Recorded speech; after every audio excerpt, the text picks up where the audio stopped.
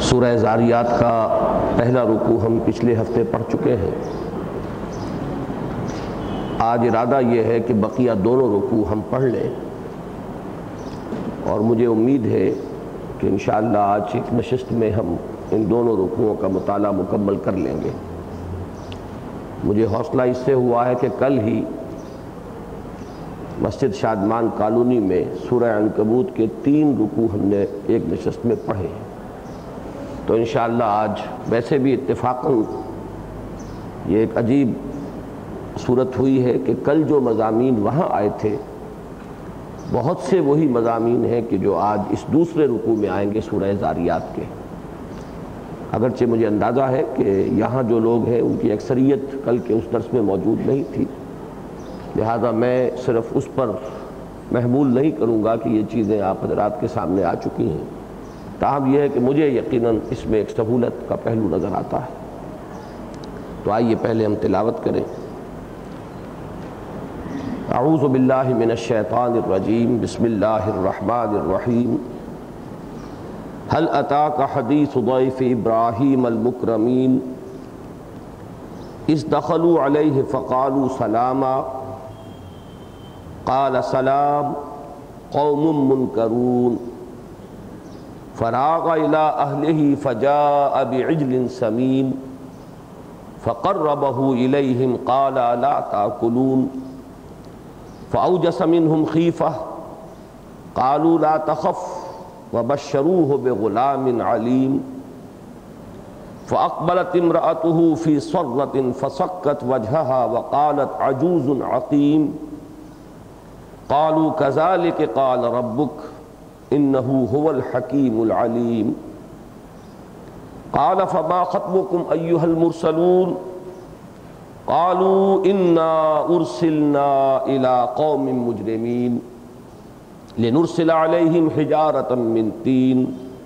مسومة عند ربك للمسرفين فأخرجنا من كان فيها من المؤمنين فما وجدنا فيها غير بيت من المسلمين وتركنا فيها آية للذين يخافون العذاب الأليم وفي موسى إذ أرسلنا إلى فرعون بسلطان مبين إذ أرسلناه إلى فرعون بسلطان مبين فتولى بركنه وقال ساحر أو مجنون فأخذناه وجنوده فنبذناهم في اليم وهو مليم وفي عاد إذ أرسلنا عليهم الريح العقيم ما تذر من شيء أتت عليه إلا جعلته كالرميم وفي ثمود إذ قال لهم تمتعوا حتى حين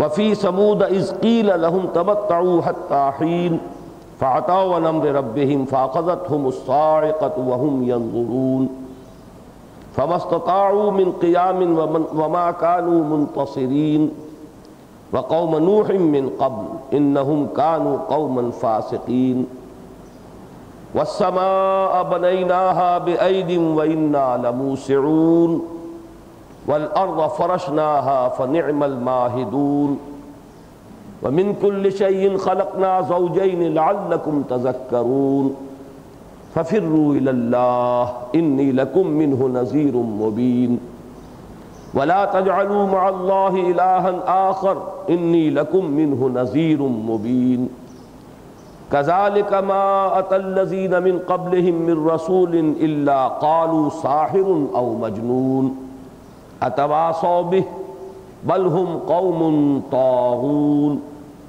فتول عنهم فما أنت بملوم وذكر فإن الذكرى تنفع المؤمنين وما خلقت الجن والإنس إلا ليعبدون ما أريد منهم من رزق وما أريد أن يطعمون إن الله هو الرزاق ذو القوة المتين فإن للذين ظلموا ذنوبا مثل ذنوب أصحابهم فلا يستعجلون فويل للذين كفروا من يومهم الذي يوعدون صدق الله العظيم۔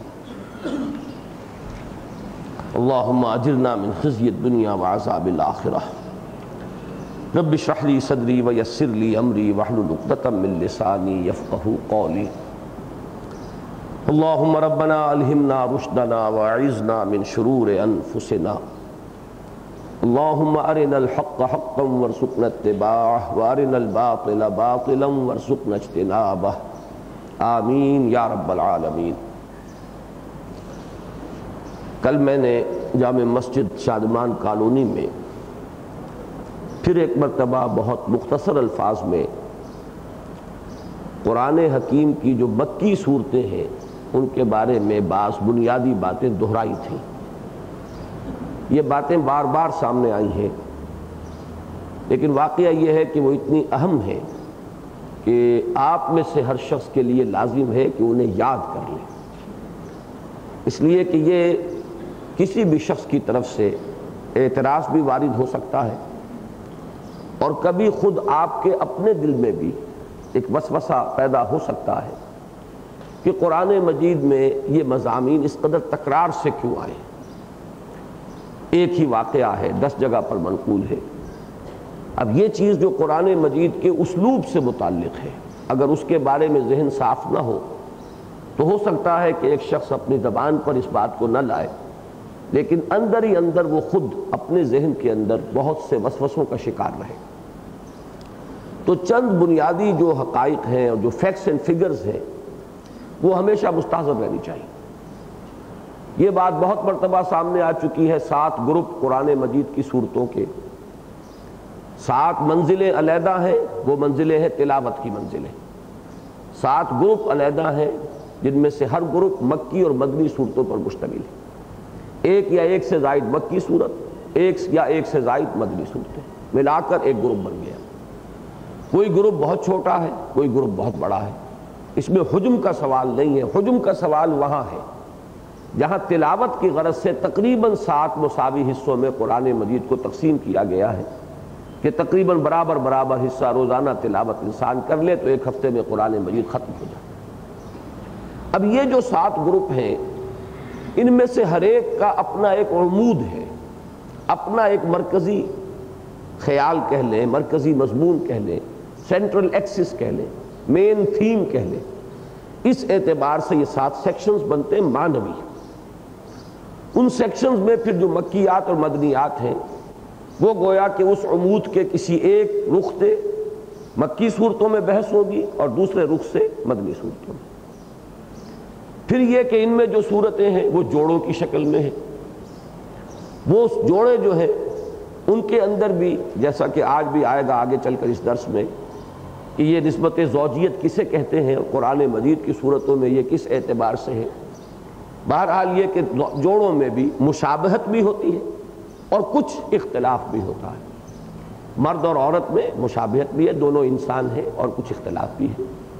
اسی طریقے سے حیوانات میں جتنے بھی یہ جوڑے ہیں وہ ایک دوسرے سے بہت مشابہ بھی ہیں، نر اور مادہ، اور کچھ تھوڑا سا فرق بھی ہے۔ اس اعتبار سے صورتیں جوڑوں کی شکل میں ہیں، لیکن استثناءات اس میں موجود ہیں۔ پھر یہ کہ ہر صورت کا اپنا ایک عمود ہے، ایک مرکزی مضمون ہے جس میں کہ اس صورت کی تمام آیات جو ہے ایسی پروئی ہوئی ہے جیسے کہ ہار کا جو دھاگا ہوتا ہے اس میں موتی پروئے ہوئے ہوتے ہیں۔ اب یہ تو ایک ترتیب ہے جو ذہن میں اس طور سے قائم ہو جانی چاہیے۔ اب آئیے قرآن مجید کی جو صورتیں ہیں کل 114، اس میں چونکہ چند صورتیں ایسی ہیں جن کے بارے میں اختلاف ہے، میں اس لیے کہہ رہا ہوں اگرچہ اس فلسفے پر جب آدمی غور کرتا ہے تو اختلافات جو ہے بہت سے از خود رفع ہو جاتے ہیں، لیکن بالفعل چونکہ بات موجود ہے اس لیے عرض کر رہا ہوں کہ کچھ اختلاف ہے بعض صورتوں کے بارے میں کہ وہ مکی ہیں یا مدنی ہیں۔ لیکن یوں سمجھیے کہ زیادہ سے زیادہ 25 صورتیں قرآن حکیم کی مدنی ہیں، 114 میں سے 25 نکالیں گے تو 89 صورتیں یا 90 صورتیں یہ مکی ہیں۔ یہ ایک بات اپنے ذہن میں رکھیے۔ اب جو مکی صورتیں وہ بھی ظاہر بات ہے کہ 7 گروپس میں ہیں، جیسے کہ مدنی صورتیں 7 گروپوں میں ملیں گی۔ جب 7 گروپ ہیں مدنیات و مکیات کے تو 7 گروپ ہوئے مدنی کے اور 7 ہوئے مکی کے۔ مکی صورتیں جو ہیں ان میں 7 کو ہم ریڈیوس کرتے ہیں 6 میں، اس لیے کہ پہلے جو ہے سورت وہ سورہ فاتحہ ہے صرف، حجم کے اعتبار سے وہ کہیں بھی دوسرے گروپس کے برابر میں مقابل میں نہیں آتی، اگرچہ معنویت کے اعتبار سے وہ پورے قرآن مجید کے ہم وزن ہے، یہ اس کی دوسری بات ہے، لیکن حجم کے اعتبار سے دیکھا جائے تو 7 آیتیں ہیں۔ اس کے بعد 6 گروپ رہ جاتے ہیں۔ پہلے گروپ میں 2 صورتیں ہیں، سورہ انعام، سورہ اعراف، تعداد 2 کی ہے لیکن دونوں سوا پاروں پر مشتمل ہیں، 2.5 پارے بن جاتے ہیں۔ دوسرا گروپ سورہ یونس سے شروع ہوتا ہے سورہ مومنون تک، تعداد ہے 14 صورتیں، پارے ہیں 7، گویا کہ چوتھائی قرآن کے لگ بھگ بن جاتا ہے۔ یہ جو دوسرا گروپ ہے مکیات کا، ویسے تیسرا ہے سورہ فاتحہ کو شمار کرے لیکن میں نے چونکہ اس کو الگ رکھ دیا ہے تو دوسرا یہ ہوا۔ تیسرے گروپ میں 8 صورتیں ہیں، سورۃ الفرقان سے شروع ہو کر اور سورۃ اللقمان تک، سورۃ لقمان، یہ 8 صورتیں ہوئی۔ پھر چوتھے گروپ میں یہ 13 صورتیں ہیں، یہ چلیں گی سورہ سبا سے اور جائیں گی سورہ احقاف 26ویں پارے میں۔ 5ویں گروپ میں یہ 7 صورتیں ہیں جو ہم پڑھ رہے ہیں، سورہ قاف، سورہ زاریات، سورہ طور، سورۃ النجم، سورۃ القمر، سورۃ الرحمن، سورۃ الواقعہ۔ چھٹا گروپ بہت لمبا ہے، اس لیے کہ سورۃ الملک سے جب یہ شروع ہوں گی صورتیں تو غالباً 37 ہیں، یا میں نے تعداد آج نوٹ نہیں کی ہے، 35-37 صورتیں جو ہے یہ اس کے اندر ہے۔ اب اس میں جو تقسیم ہے وہ یہ کہ 2 کے جوڑے ان کے بنا لیجئے تو 3 جوڑے بنے۔ پہلے میں 2 جمع 14 16 صورتیں ہو گئی، دوسرے میں 8 جمع 13 21 صورتیں ہو گئی، تیسرے میں وہ 7 اور 35 یا 34 جو بھی ہیں وہ 40 41 صورتیں ہو گئی۔ ان 3 میں ایک عجیب ربط ہے کہ ترتیب نزولی کے اعتبار سے پہلے 2 گروپوں کی صورتیں اکثر و بیشتر وہ ہیں جو حضور کے قیام مکہ کے ابتدائی 4 سالوں میں نازل ہوئی، یعنی آخری 4 سالوں میں۔ درمیانی 2 گروپوں کی وہ 21 صورتیں وہ ہیں جو درمیانی 4 سالوں میں نازل ہوئی، اور آخری 2 گروپوں کی 40 یا اس سے زائد صورتیں وہ ہیں کہ جو بالکل ابتدائی 4 سالوں میں نازل ہوئی۔ استثناءات ہوں گے لیکن اصول آپ کو معلوم ہے، ایکسیپشنز پروو دی رول، تو ایکسیپشنز کے درجے میں ہے، قاعدہ کلیہ بحیثیت مجموعی یہ سٹینڈ کرے گا جب بھی آپ غور کریں گے۔ دوسری بات یہ ہے کہ پہلی دونوں گروپوں کے اندر اگرچہ توحید کا بیان بھی ہے، معاد کا بھی ہے، رسالت کا بھی ہے، لیکن آپ نوٹ کریں گے کہ اصل تھیم جو ہے ان دونوں کا وہ رسالت ہے۔ دوسرے 2 گروپوں کا اصل تھیم توحید ہے، اس پر کافی میں گفتگو کر چکا ہوں، اس درس کے آغاز کے وقت بھی میں نے اس کی وضاحت کی تھی، اور سورہ صافات اور سورہ صاد اور ادھر سورہ قاف اور سورہ زاریات کے مضامین اور قسموں پر جو مقسم علیہ آیا ہے اس کے حوالے سے یہ بات منقع ہو کر سامنے آ چکی ہے۔ آخری 2 گروپوں کا یہ جو سورہ قاف سے شروع ہو کر اور آگے تک چلے گئے، ان میں سے جو مدنیات نکال دیں تو جو مکیات ہیں، ان سب کا مین تھیم ہے انذار، آخرت، معاد، خبردار کرنا، جگانا، ہوش میں لانا۔ یہ ترتیب ہو گئی۔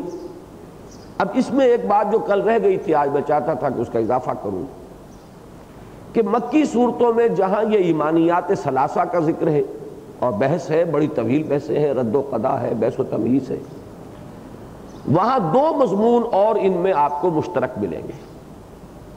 ایک مضمون ہے بنیادی انسانی اخلاقیات، بنیادی انسانی اخلاقیات، شریعت کے احکام نہیں، سچ بولنا ہے، غریب پر ترس کھانا ہے، بھوکے کو کھانا کھلانا ہے، وعدے کو پورا کرنا ہے، یہ جو اصل اخلاقیات ہیں یہ بنیادی انسانی اخلاقیات ہیں۔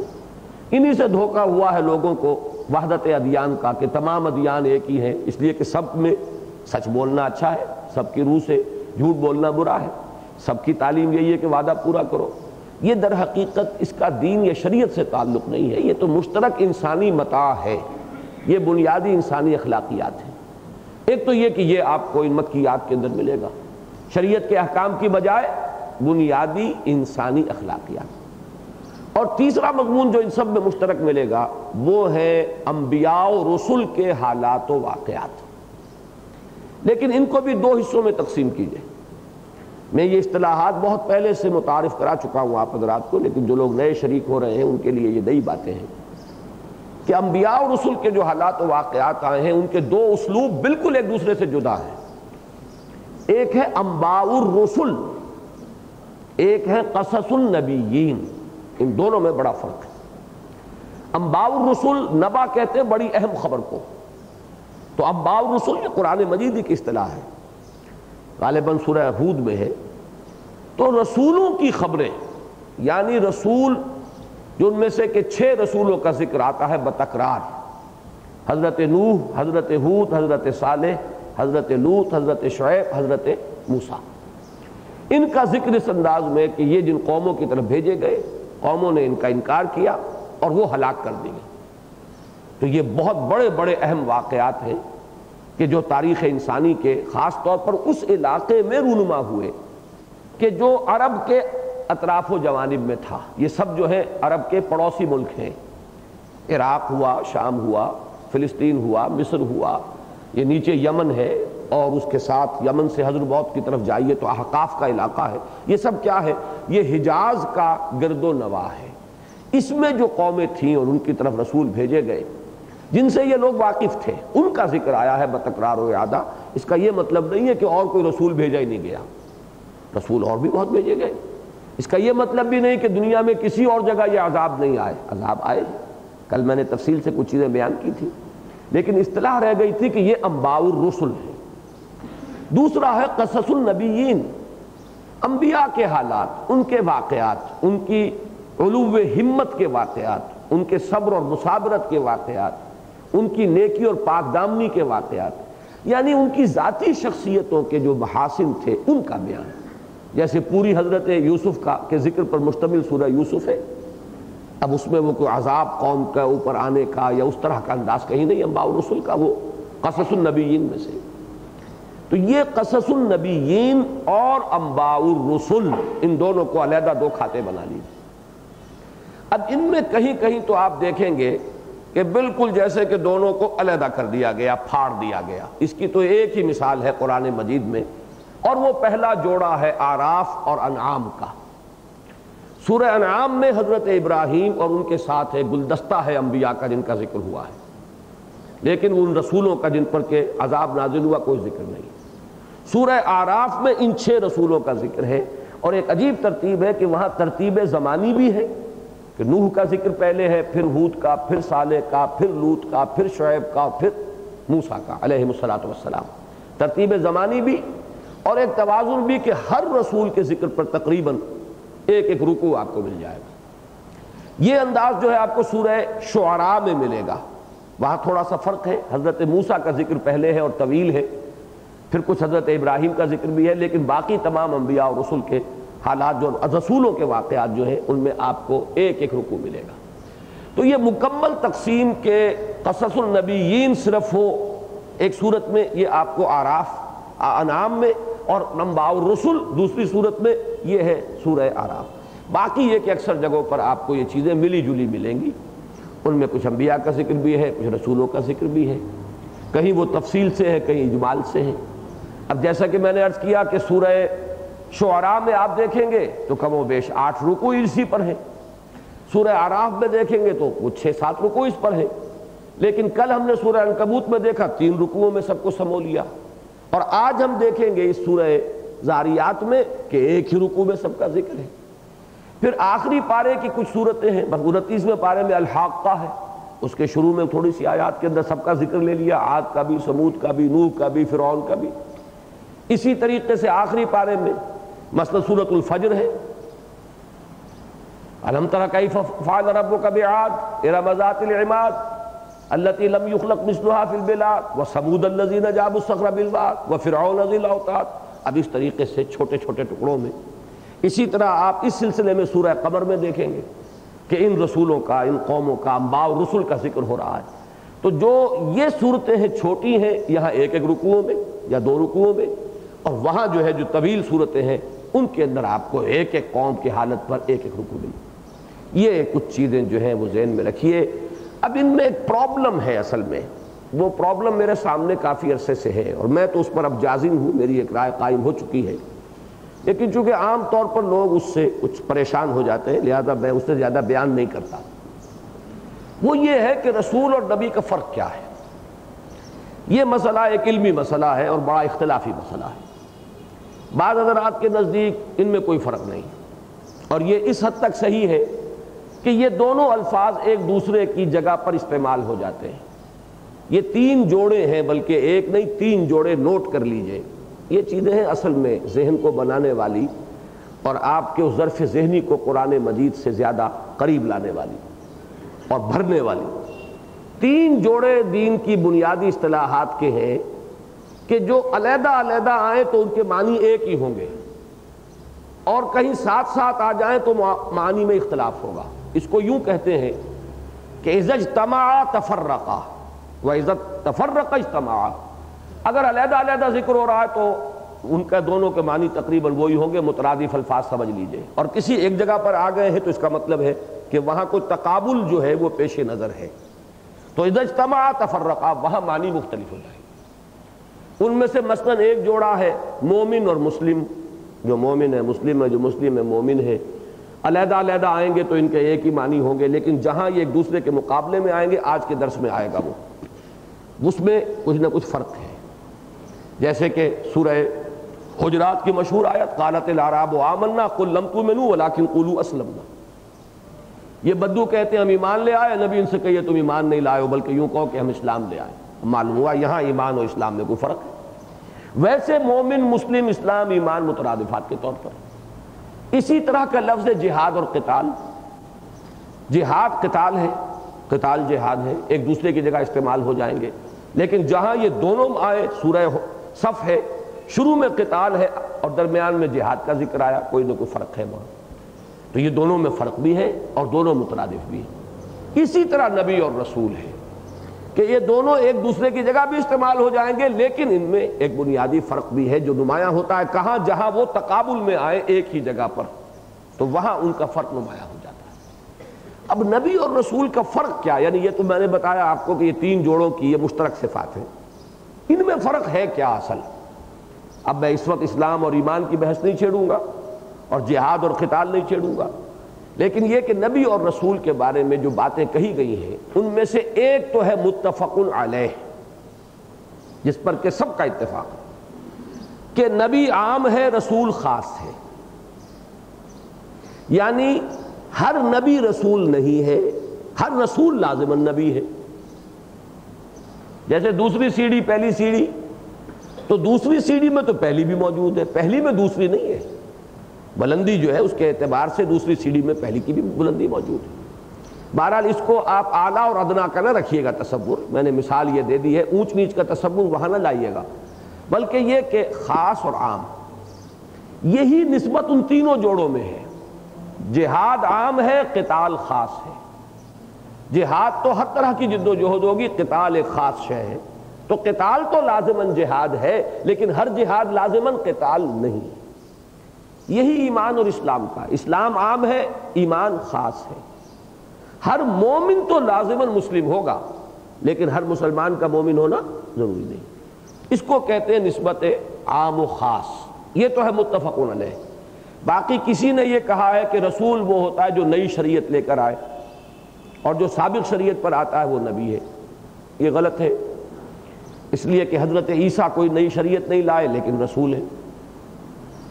بعض لوگوں نے کہا ہے کہ رسول وہ ہوتا ہے جو کتاب لے کر آئے، اور نبی وہ ہوتا ہے جو کتاب نہ لائے، یہ بھی غلط ہے، اس لیے کہ حضرت داؤد علیہ السلام کو کتاب ملی ہے زبور، اور وہ صرف نبی ہے، رسول نہیں ہے، تو وہ سارے اصول ٹوٹ جاتے ہیں۔ کچھ لوگوں نے قائم کی ہیں یہ باتیں۔ اس میں جو اصل بات جس پر کہ میرا دل اب تھک چکا ہے پورے جزم کے ساتھ، وہ یہ ہے کہ اصل میں اس میں جو فرق ہے وہ صرف یہ ہے کہ نبوت ایک ذاتی حیثیت ہے اور رسالت ایک فرض منصبی ہے۔ ذاتی حیثیت کسی شخص کی، اس کی مثال کیا ہوگی؟ ایک شخص سی ایس پی ہے، یہ اس کی ذاتی حیثیت ہے، یہ اس کا کارڈر معین ہو گیا ہے، یہ اس کی سطح ہے، اس کا لیول ہے۔ اب جب وہ کہیں پر تعینات کیا گیا ہے ڈی سی ساہیوال، یہ اس کا منصب ہے، یہ منصب تبدیل ہو سکتا ہے وہ ڈپٹی سیکریٹری ڈیفنس میں جا کر لگ جائے۔ ہمارے شیخ انوار الحق صاحب ڈی سی ساہیوال تھے، جب ہم جا کے ساہیوال میں سیٹل ہوئے ہیں اور ہمیں ایک مکان ملا ہے وہاں، پھر وہ ڈیفنس میں چلے گئے اور ڈپٹی سیکریٹری یا جوائنٹ سیکریٹری ہو گئے، پھر وہ جوڈیشری میں آ گئے اور ریٹائر ہوئے ہیں چیف جسٹس آف پاکستان کی حیثیت سے، لیکن ان کا ایک کاڈر جو ہے وہ معین رہا، ہی از اے CSP آفیسر، بات ختم ہو گئی۔ تو ایک یہ ہے کہ ذاتی حیثیت اور مرتبہ، ایک ہے منصب، وہ پوزیشن کہ جس میں اس کو اس وقت تعینات کیا جائے۔ تو نبی تو در حقیقت ایک ذاتی حیثیت اور مرتبہ ہے نبوت کا۔ اب نبی ہے جب اسے اپوائنٹمنٹ آرڈر ملتا ہے کہ اب وہاں جاؤ، وہ معین قوم ہوگی، معین شہر ہوگا، معین ملک ہوگا، معین جگہ ہوگی۔ اذهب الى فرعون، جاؤ، الى مدین اخاهم شعیبا، الى عاد اخاهم ہودا۔ یہ رسالت کے ساتھ الہ کا لفظ ضرور ملے گا کہ کہیں نہ کہیں رسولاً الى بنی اسرائیل حضرت عیسیٰ علیہ السلام کے لیے آیا، حضرت یحییٰ کے لیے آیا، نبیًا من الصالحین، رسول کا لفظ نہیں آیا۔ یہ ہے اصل میں فرق۔ لیکن اس سے جو زمین و آسمان کا فرق واقع ہوتا ہے وہ کیا ہے کہ نبی، اب جو میں بات سمجھا رہا ہوں مجھے صرف ان پر لٹرل معنی میں نہ یہ چیزوں کو سمجھیے، بات سمجھنے کی کوشش کیجیے۔ نبی اصلاً ایسے ہی ہوتا ہے جیسے کہ کوئی اللہ کا ولی، صرف اس فرق کے ساتھ کہ ولی اللہ جو ہے غیر نبی، اس پر وحی نہیں آتی، اس پر وحی آتی۔ لیکن آپ ذہن میں لائیے، علی حجویری ہو یا معین الدین اجمیری ہو یا بابا فرید الدین ہو، ان کی شخصیت کو ذہن میں لائیے، یہ نبی نہیں تھے، لیکن انہوں نے کیا کیا؟ خلق خدا کی ہدایت کے لیے اپنا ایک ایک لمحہ اور اپنی ایک ایک جو رمق ہے توانائی کے وقت پر، لیکن نبی نہیں تھے، ان کے اوپر وحی نازل نہیں ہوئی۔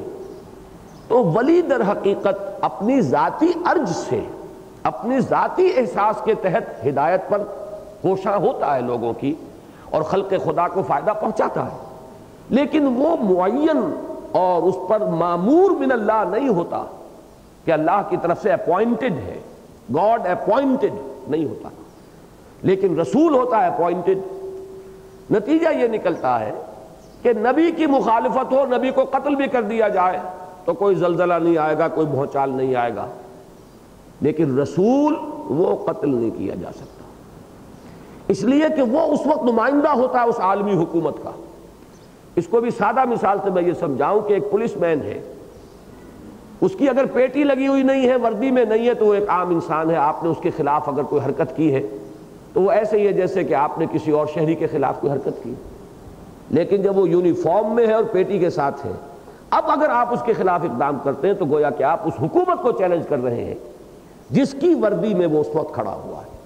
تو زمین و آسمان کا فرق ہو جاتا ہے۔ ولی کے خلاف اقدام ہو جائے، ولی قتل ہو جائیں، ہوئے ہیں، نبی بھی قتل ہوئے ہیں، حضرت یحییٰ قتل ہو گئے اور کچھ بھی نہیں ہوا، حضرت یحییٰ اور حضرت عیسیٰ قتل نہیں ہو سکتے، وما قتلوہ وما صلبوہ، چاہے انہیں اس طریقے سے اٹھا لینا پڑا معجزے کے طور پر، اٹھا لیا، قتل نہیں ہونے دیا، اس لیے کہ کیسے ہو سکتا ہے رسول قتل ہو جائے؟ ناممکن۔ رسول کبھی مغلوب نہیں ہوتا، نبی مغلوب ہو سکتا ہے، بات سمجھ میں آ گئی۔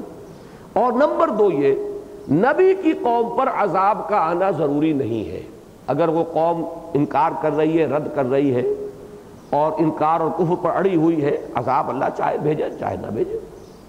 رسول جس قوم کی طرف بھیجا گیا، اگر وہ قوم اس کی دعوت کو قبول نہیں کرتی رہی، کہنا چاہیے، میں اس کو جو ایک یعنی حال کے صیغے میں اس لیے نہیں کہتا کہ وہ ختم نبوت کی جو ہے کہیں کوئی بات ڈھیلی نہ پڑ جائے، کوئی پیچ کسی کے ذہن میں، کہ رسول جس قوم کی طرف بھی بھیجے گئے اگر ان قوموں نے ان کا انکار کیا تو وہ لازماً ہلاک کی گئی، نو کنسیشن، کوئی ان کے لیے رعایت نہیں۔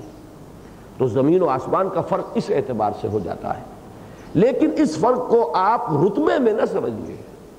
ہو سکتا ہے کوئی نبی ہو صرف اور رتبے میں وہ بہت بلند ہو اللہ کے ہاں کسی دوسری شخصیت سے جو اگرچہ رسول ہو لیکن اس کا وہ رتبہ نہ ہو۔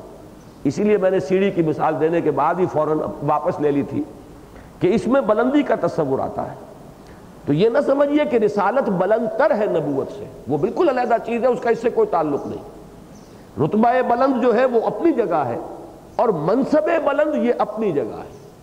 منصب جو ہے، ہو سکتا ہے کہ ایک شخص ہائیلی کوالیفائڈ ہے، پی ایچ ڈی ہے، لیکن اسے کوئی جاب نہیں ملا بیچارے کو، وہ کسی پرائمری اسکول میں پڑھا رہا ہو، اور ہوتا ہے آپ کو ملے گے، پی ایچ ڈیز کو ہم نے پہرے داری کرتے ہوئے، چوکیداری کرتے ہوئے دیکھا۔ ٹورنٹو میں ہمارے ڈاکٹر ثناء اللہ صاحب یہاں آئے تھے پی ایچ ڈی ایجوکیشن میں، اور وہ وہاں کیا کرتے ہیں؟ وہ گارڈز کا کام کرتے ہیں، انہیں اپنا جاب نہیں ملتا، روٹی تو کمانی ہے کسی نہ کسی طرح، اور وہاں چونکہ ڈگنیٹی آف لیبر ہے لہذا اس میں کوئی توہین والی بات نہیں ہوتی، جو کام آپ نے کرنا کرنا۔ بہرحال اس پہلو سے یہ جان لیجئے کہ وہ ذاتی منصب ان کا پی ایچ ڈی ہے، ذاتی حیثیت، لیکن جہاں وہ کھڑے ہوئے ہیں وہ تو ان کا منصب جو ہے وہاں پر ایک گارڈ ہے جیسے کہ ہوتا۔ تو اس اعتبار سے ان چیزوں کو ذہن میں جما لیجئے۔ اصل مسئلہ کیوں ہے؟ اصل مسئلہ آتا ہے حضرت ابراہیم کے بارے میں۔ قرآن مجید میں حضرت ابراہیم کا ذکر میں کل عرض کر چکا ہوں کہ 25 صورتوں میں آیا ہے، اور یہ کہ جس قدر یہ اونچے ہیں اپنے رتبے میں اس کا آپ تصور کیجئے۔ خلیل اللہ ہے، ابو الانبیاء ہے، اور ابو الانبیاء خلیل اللہ امام الناس، انی جاعلک للناس اماما، یہ تینوں نسبتیں کتنی عظیم اور کتنی بلند جو جمع ہو گئی، لیکن پورے قرآن میں کسی جگہ ان کی قوم پر عذاب کے آنے کا ذکر نہیں۔ حضرت نوح کی قوم کا ذکر آپ کو مل جائے گا، 15 جگہ مل جائے گا، حضرت ہود، حضرت صالح، حضرت لوط، بلکہ جہاں کہیں حضرت ابراہیم کا ذکر آتا بھی ہے تو اس کے فوراً بعد اس کا ذکر صرف اتنا ملے گا کہ وہ فرشتے جو حضرت لوط کی قوم پر عذاب کے لیے بھیجے گئے تھے وہ جانے سے پہلے ذرا راستے میں پہلے حضرت ابراہیم کے پاس بھی گئے اور انہوں نے ایک بشارت دی۔ یہ انداز قرآن مجید میں 4 جگہ ہے۔ سورہ ہود میں یہ انداز ہے، سورہ ہجر میں یہ انداز ہے، یہ سورہ زاریات جو ہم پڑھ رہے ہیں اس میں یہ انداز ہے، سورہ عنکبوت جو ہم نے کل پڑھی تھی اس میں یہ انداز ہے۔ تو اس سے جو نتیجہ میں اخذ کرتا ہوں وہ یہ ہے کہ ویسے تو جیسا میں نے عرض کیا رسول اور نبی یہ مترادف الفاظ ہیں، اس معنی میں تو حضرت ابراہیم نبی بھی ہیں، رسول بھی ہیں، لیکن حضرت ابراہیم کا تعلق در حقیقت ہے نبوت کے ساتھ۔ اور میرے نزدیک یہ میری ایک بات ہے، آپ مانیں نہ مانیں، میرے نزدیک تمام انبیاء اور رسول کی جماعت کو اگر آپ جمع کر لیں تو اس میں سید الانبیاء ہے ابراہیم اور سید المرسلین ہے محمد الرسول اللہ صلی اللہ علیہ وسلم۔ رسالت اپنے نقطہ عروج کو پہنچ گئی ہے حضور کی ذات میں، اس میں انقلاب بھی آ گیا، اس میں کامیابی بھی ہو گئی، پوری قوم کو کہاں سے کہاں پہنچا دیا۔ وہ رسالت جو ہے تا قیام قیامت ہے، معجزہ جو ہے وہ بھی باقی ہے۔ تو رسالت اپنے نقطہ کمال اور عروج کو پہنچی ہے محمد الرسول اللہ کی ذات مبارک میں، نبوت اپنے مرتبہ کمال کو پہنچ گئی حضرت ابراہیم علیہ السلام کی ذات۔ لہذا حضرت ابراہیم کا ذکر جو ہے قرآن مجید میں وہ قصص الانبیاء کے انداز میں ملے گا، انباء الرسل کے انداز میں پورے قرآن مجید میں حضرت ابراہیم علیہ السلام کا صراحت کے ساتھ ذکر نہیں۔ یہ تھی اصل بات کہ جو آج کے درس سے متعلق تھی، لہذا میں نے ذرا بڑی تمہید اس کی ہے اور یہ ساری باتیں آپ کو پھر نوٹ کرا دی۔ ان باتوں میں سے یہ جو آخری بات ہے یہ میری رائے ہے، آپ قبول کریں نہ کریں، رد کریں پھینک دیں، اس کا پورا آپ کو اختیار ہے، لیکن باقی باتیں جو ہے وہ آپ کے لیے بہت ضروری ہے کہ اس کا خاکہ جو ہے اپنے ذہن میں ہمیشہ بنا کر رکھا کریں، تاکہ آپ کو معلوم ہو کہ آپ ان مکی صورتوں کا اگر مطالعہ کر رہے ہیں کس جگہ ہے، کون سے گروپ میں، اس کا عمود کیا ہے۔ پھر یہ کہ مکیات کے بارے میں کل میں نے ایک بات اور عرض کی تھی کہ ہر مکی صورت جو ہے جو اس کا ذاتی عمود ہوتا ہے وہ مضمون بھی اس میں ہوگا اور وہ گندھا ہوا ہوگا، تانے بانے کی طرح بنا ہوا ہوگا۔ جیسے کہ کل ہم نے سورہ عنکبوت کے بارے میں دیکھا کہ وہ ہے خاص دعوت اسلامی کا وہ مرحلہ جس میں پرسیکیوشن جو تھی، فزیکل پرسیکیوشن، وہ اپنے کلائمیکس کو پہنچ چکی تھی۔ تو جو مسائل پیدا ہوئے تھے اور جو اس طرح کی کیفیات تھیں اس وقت جن سے کہ صحابہ کرام دو چار تھے، اس میں کیا ہدایات ان کے لیے ضروری ہیں، یہ اصل میں سورہ عنکبوت کا اپنا ذاتی ایکسس ہے، لہذا وہ مضامین جو ہیں آپ کو اس کے اندر ملے جلے ہوں گے۔ اب آئیے، یہ ایک رکوع پہلا جو ہے اس میں اب ہمیں کچھ زیادہ وقت صرف کرنا نہیں ہوگا، اس میں حضرت ابراہیم کا ذکر پہلے ہو رہا ہے، ترتیب زمانی نہیں ہے، اس میں آپ دیکھیں گے وہی 6 جمع 1 حضرت ابراہیم کو لے لیجئے تو 7 رسولوں کا ذکر ہے، لیکن ترتیب جو ہے وہ زمانی نہیں ہے۔ ترتیب اس اعتبار سے ہے کہ جو لوگ حضور کے مخاطب اول تھے وہ چونکہ اپنا تعلق ابراہیم سے جوڑتے تھے، حضرت ابراہیم علی نبینا علیہ الصلوۃ والسلام، اور وہ مدعی تھے کہ ہم ابراہیم کے پیروکار ہیں اور حنیفی ہیں، دین حنیفی ہے ہمارا جو ابراہیم کا دین تھا۔ اس اعتبار سے سورہ عنکبوت میں بھی کل یہی بات تھی اور سورہ زاریات میں بھی آج یہی بات ہے کہ پہلے ذکر حضرت ابراہیم کا اور سب سے زیادہ تفصیلی ذکر حضرت ابراہیم کا، اور آخر میں آپ کو شاید جا کر ملے گا، اس میں غالباً جہاں تک مجھے اگر مغالطہ نہیں ہو رہا تو آخر میں حضرت نوح علیہ السلام کا ذکر ہے، درمیان میں جو ہے وہ وہی جو متواتر قرآن مجید میں آتا ہے جن کا ذکر وہی حضرات ہے۔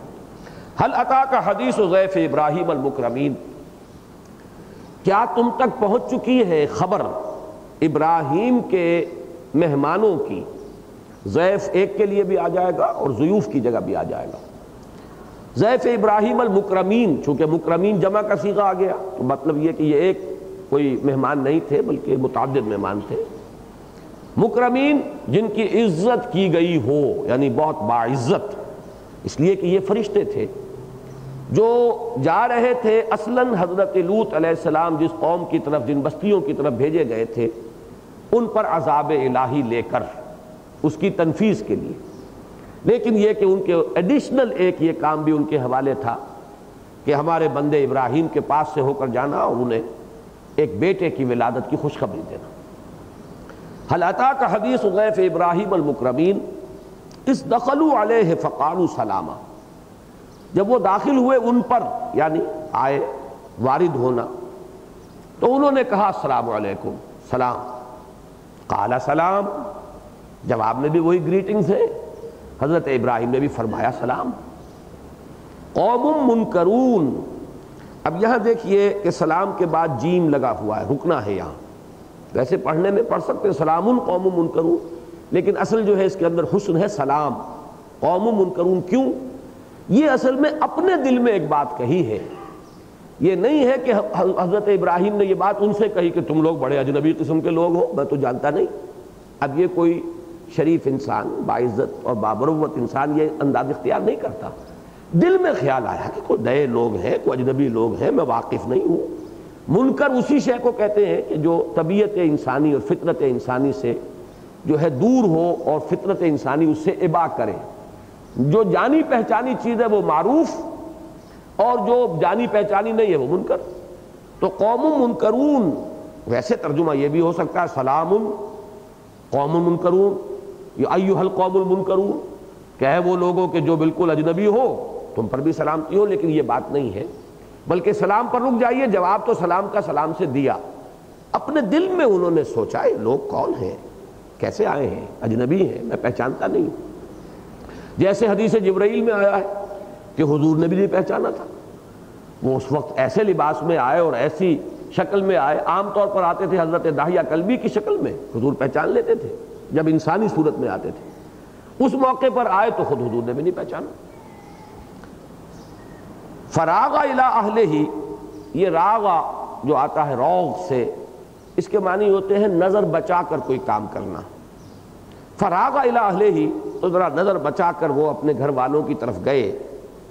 فجاء بعجل سمین، اور وہ لے آئے ایک بھنا ہوا بچڑا، یعنی ضیافت کے لیے۔ راغا کا لفظ کیوں لائے ہیں؟ بڑی پیاری بات ہے یہ، کہ یہ نہیں کہا جاتا کہ اچھا بیٹھیے میں آپ کے لیے دعوت کا انتظام کرتا ہوں، یہ تو پھر وہ ایک ان کی ایک طرح کی توہین ہے، بلکہ یہ کہ بغیر کچھ کہے ہوئے وہ بڑی خاموشی سے خفیہ انداز میں اپنے گھر والوں کے پاس جا کر کہہ آئے کہ آپ سامان کا بندوبست کریں۔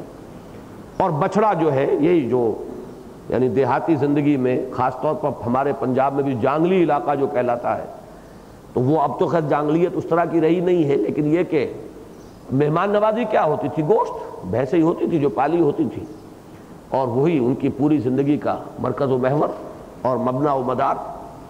تو وہ بچڑا ایک تلا ہوا، سمین سین سے ہے، اس کو نوٹ کریں، سمین سے بھی ہوتا ہے، سا سے، وہ سمن، سمن کے معنی قیمت، تو سا سے سمین قیمتی شے، اور یہ سین سے سمن یہ کہتے ہیں چکنائی کو، تو اس سے سمین جب بنا تو چکنا، مچرب، خوب فربا، اور پھر یہ کہ وہ گھی میں اس کو تلا تو وہ اور پھر اس کے اندر چکنائی آ گئی۔ فقربہ الیہم، قربہ یقرب تقریباً، قریب کرنا، تو قریب کیا، پیش کیا اس بھنے ہوئے بچڑے کو ان کی طرف، قال الا تاکلون، تو دیکھا کہ یہ تو ٹوٹ پڑنا چاہیے تھا انہیں، ہاتھ رکے ہوئے ہیں، ہاتھ بڑھ نہیں رہے، تو فرمایا کہ آپ لوگ تناول نہیں فرماتے، کیا معاملہ ہے؟ فاوجس منہم خیفہ، تو انہیں ان کی جانب سے خوف دل میں محسوس ہوا۔ یہ خوف کیوں محسوس ہوا؟ اس کی ایک تعویل تو یہ ہے کہ شاید پہچان گئے کہ فرشتے ہیں، انسان نہیں ہیں جنہیں غذا کی ضرورت ہو، اور یہ کہ بہرحال فرشتہ ایسے تو نہیں آتا، کوئی بہت ہی بڑا معاملہ ہے جس کے لیے کہ فرشتے اللہ نے بھیجے۔ لیکن میرا گمان یہ ہے کہ یہ بات جو ہے کچھ ذرا زیادہ اس میں تکلف کا پہلو ہے۔ زیادہ سادہ جو بات جس کی تعویل ہوگی وہ یہ ہے کہ حضرت ابراہیم نے یہ محسوس کیا کہ یہ کہیں کوئی مجھ پر حملے کی نیت سے آئے ہیں، اس لیے کہ پرانی تہذیب کی یہ ایک شرافت تھی کہ جسے کوئی نقصان پہنچانا ہے کم سے کم یہ کہ اس کا نمک نہیں چکھنا۔ یہ بڑی یعنی نمک حرامی والی بات ہے کہ اسی کا کھائیں، جس برتن میں کھائیں اسی میں چھید کریں، جس کا کھائیں اسی کو کوئی نقصان پہنچائے۔ تو دشمن جب آتے تھے تو وہ جس کے خلاف کوئی سے اقدام کرنا ہوتا تھا تو وہ ان کی کوئی چیز کھاتے نہیں تھے۔ تو یہ میرے نزدیک زیادہ فطری اور ایک بغیر کسی تکلف والی جو ہے وہ ایک تعبیر ہے۔ فاوجس منہم خیفہ قالوا لا تخف، انہوں نے مطمئن کیا کہ بالکل نہ گھبرائیے، وبشروہ بغلام علیم، اور انہوں نے بشارت دی انہیں ایک بیٹے کی جو بہت صاحب علم ہوگا۔ یہ بات نوٹ کر لیجئے کہ حضرت اسماعیل کا جب بھی قرآن میں ذکر آئے گا غلام حلیم آئے گا۔ حلم جو ہے حضرت اسماعیل کا وصف خاص حلم، حلیم الطبع، اور حضرت اسحاق کا جب بھی ذکر آئے گا علیم کا لفظ آئے گا، صاحب علم۔ تو یہ ہے تو صرف ایک ڈنڈے کا فرق ہے حکیم اور علیم میں، نہیں، حکیم اور علیم میں کافی فرق ہے اور عین کا بھی ہے۔ بہرحال یہ ایک خاص چیز ہے کہ حضرت اسماعیل کا معاملہ یہ کہ گردن بھی نیچے رکھ دی ہے اللہ کے حکم کے آگے، تو اس پہلو سے ان کا وصف خاص جو ہے وہ ہے حلم، حلیم الطبع، اور حضرت اسحاق کے لیے علیم۔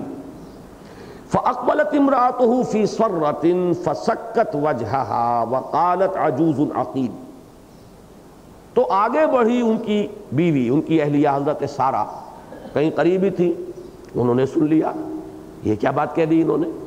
اب اس میں بھی تعویل کا کچھ فرق ملا ہے مجھے، میں آج چونکہ تفاسیر دیکھ رہا تھا، بعض لوگوں نے غالباً جو ایک ذہن میں تصور ہے کہ انبیاء اور رسل اور ان کے اہل خانہ کا جو ایک ہمارا ایک ذہن میں معیار ہے وہ رہنا چاہیے، تو اس میں بھی کچھ تعویل کی ایک کوشش کی ہے کہ سرت کو انہوں نے فی سرتن صرف تعجب کے معنی میں لیا ہے، اور سکت وجہہا اپنے چہرے پر ہاتھ رکھا، جیسے تعجب میں عورتیں کبھی کبھی اپنے چہرے پر ہاتھ رکھتی ہیں، یہ ان کا ایک معمول ہے، تو صرف تعجب کے معنی پر محمول کیا ہے ان دونوں چیزوں کو، سرت کو بھی سکت کو بھی۔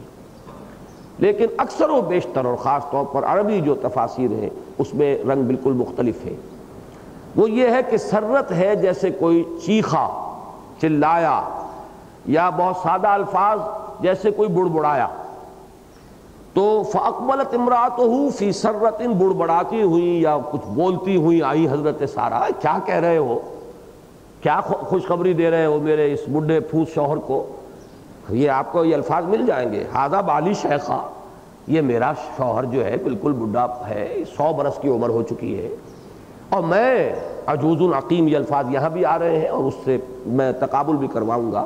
تو یہ جو ایک فطری اور طبیعی سی کیفیت ہوتی ہے کہ عورت اس عمر کو پہنچ کر اور پھر اس کے لیے یہ تصور کہ یہ کوئی بہت بڑی خوشخبری آئی ہے اور اس پر جو ہے اس کو خوشی اور مسرت ہو، اور اس مسرت سے وہ پھولے نہ سما رہی ہو اور صرف حیرت و استعجاب کا اظہار کر رہی ہو، یہ میرے نزدیک کچھ تکلف ہے اس تعویل میں۔ زیادہ صحیح وہی ہے جو میں عرض کر رہا ہوں کہ اکثر عربی تفاسیر میں وہی انداز لیا گیا ہے۔ فَأَقْبَلَتْ امْرَأَتُهُ فِي سَرَّةٍ، وہ چیختی ہوئی آگے آئیں، فَسَكَّتْ وَجْهَهَا، اور اس کا ترجمہ ہوگا اس نے اپنا آپا پیٹ لیا، ماتھا پیٹا۔ یہ کیا بات کہہ رہے ہو؟ اس لیے کہ عام طور پر تعجب کے لیے عورت کی جو انگلی آتی ہے وہ ناک پر آتی ہے، وہ سکت وجہہا جو ہے وہ اپنے یعنی ماتھے کے اوپر جو ایک ہاتھ مارنا ہے، یہ در حقیقت ہوتا ہے کسی ایک ایسی بات پر کہ جو ناپسند ہو اور جس پر کہ طبیعت جو ہے ابا کر رہی۔ فاقبلت امرأته فی سرۃ فسکت وجہہا وقالت عجوز عقیم، انہوں نے کہا ایک بڑھیا ساری عمر بانجھ رہی اب وہ جنے گی؟ قالوا کذالک، فرشتوں نے کہا ایسا ہی ہے۔ قال ربک، یہ فرمایا ہے آپ کے رب نے، یہ کاف کے نیچے زیریں اسی لیے ہے کہ یہ جو مؤنث کا صیغہ جو ہے واضح ہو جائے۔ انہ هو الحکیم العلیم، وہ کمال حکمت والا ہے، سب کچھ جاننے والا ہے، اسے خوب معلوم ہے کہ آپ بانجھ رہی ہیں، انہیں خوب معلوم ہے کہ آپ کی اب عمر کیا ہے، اسے خوب معلوم ہے کہ ابراہیم کی کیا اب عمر ہے، سب کچھ جانتا ہے، لیکن یہ کہ کمال حکمت والا ہے، وہ جو چاہے کرتا ہے۔ اچھا میں یہ چاہتا ہوں کہ ذرا اب یہ حصہ کم سے کم آپ سورہ ہود کا بھی دیکھ لیں، اب چونکہ آپ کے پاس تو قرآن مجید نہیں ہے تو میں صرف پڑھ کے آپ کو سناؤں گا۔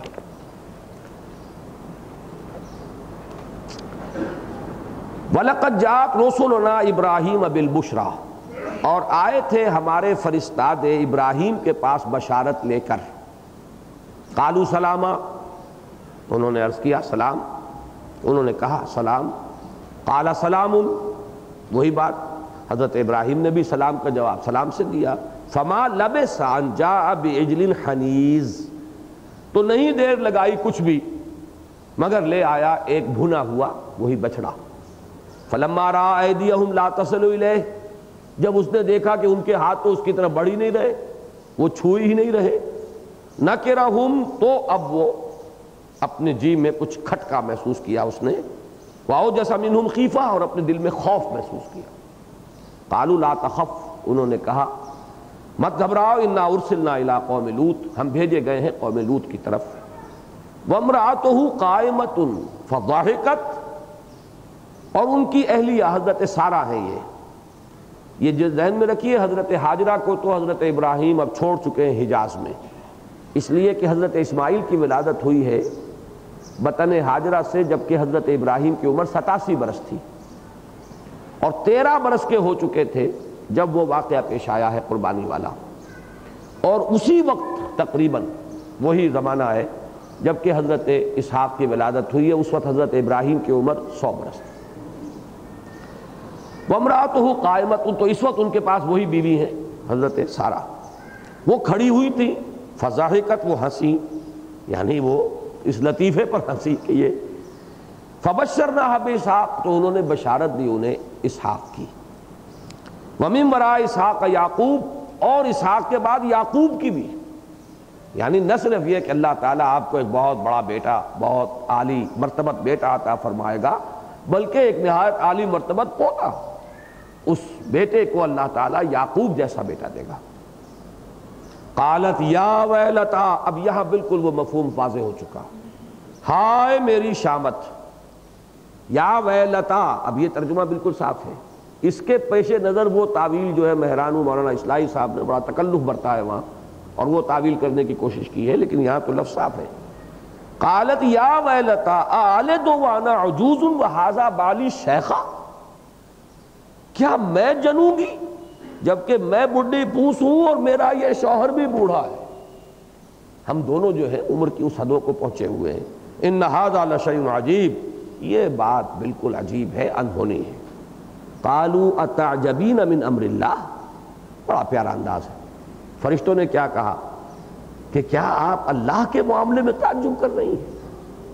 اتعجبین من امر اللہ، کیا اللہ بھی انہی قواعد و ضوابط کا پابند ہے، اس کی قدرت جو ہے وہ بھی انہی طبعی قوانین کے ہاتھوں مجبور ہے۔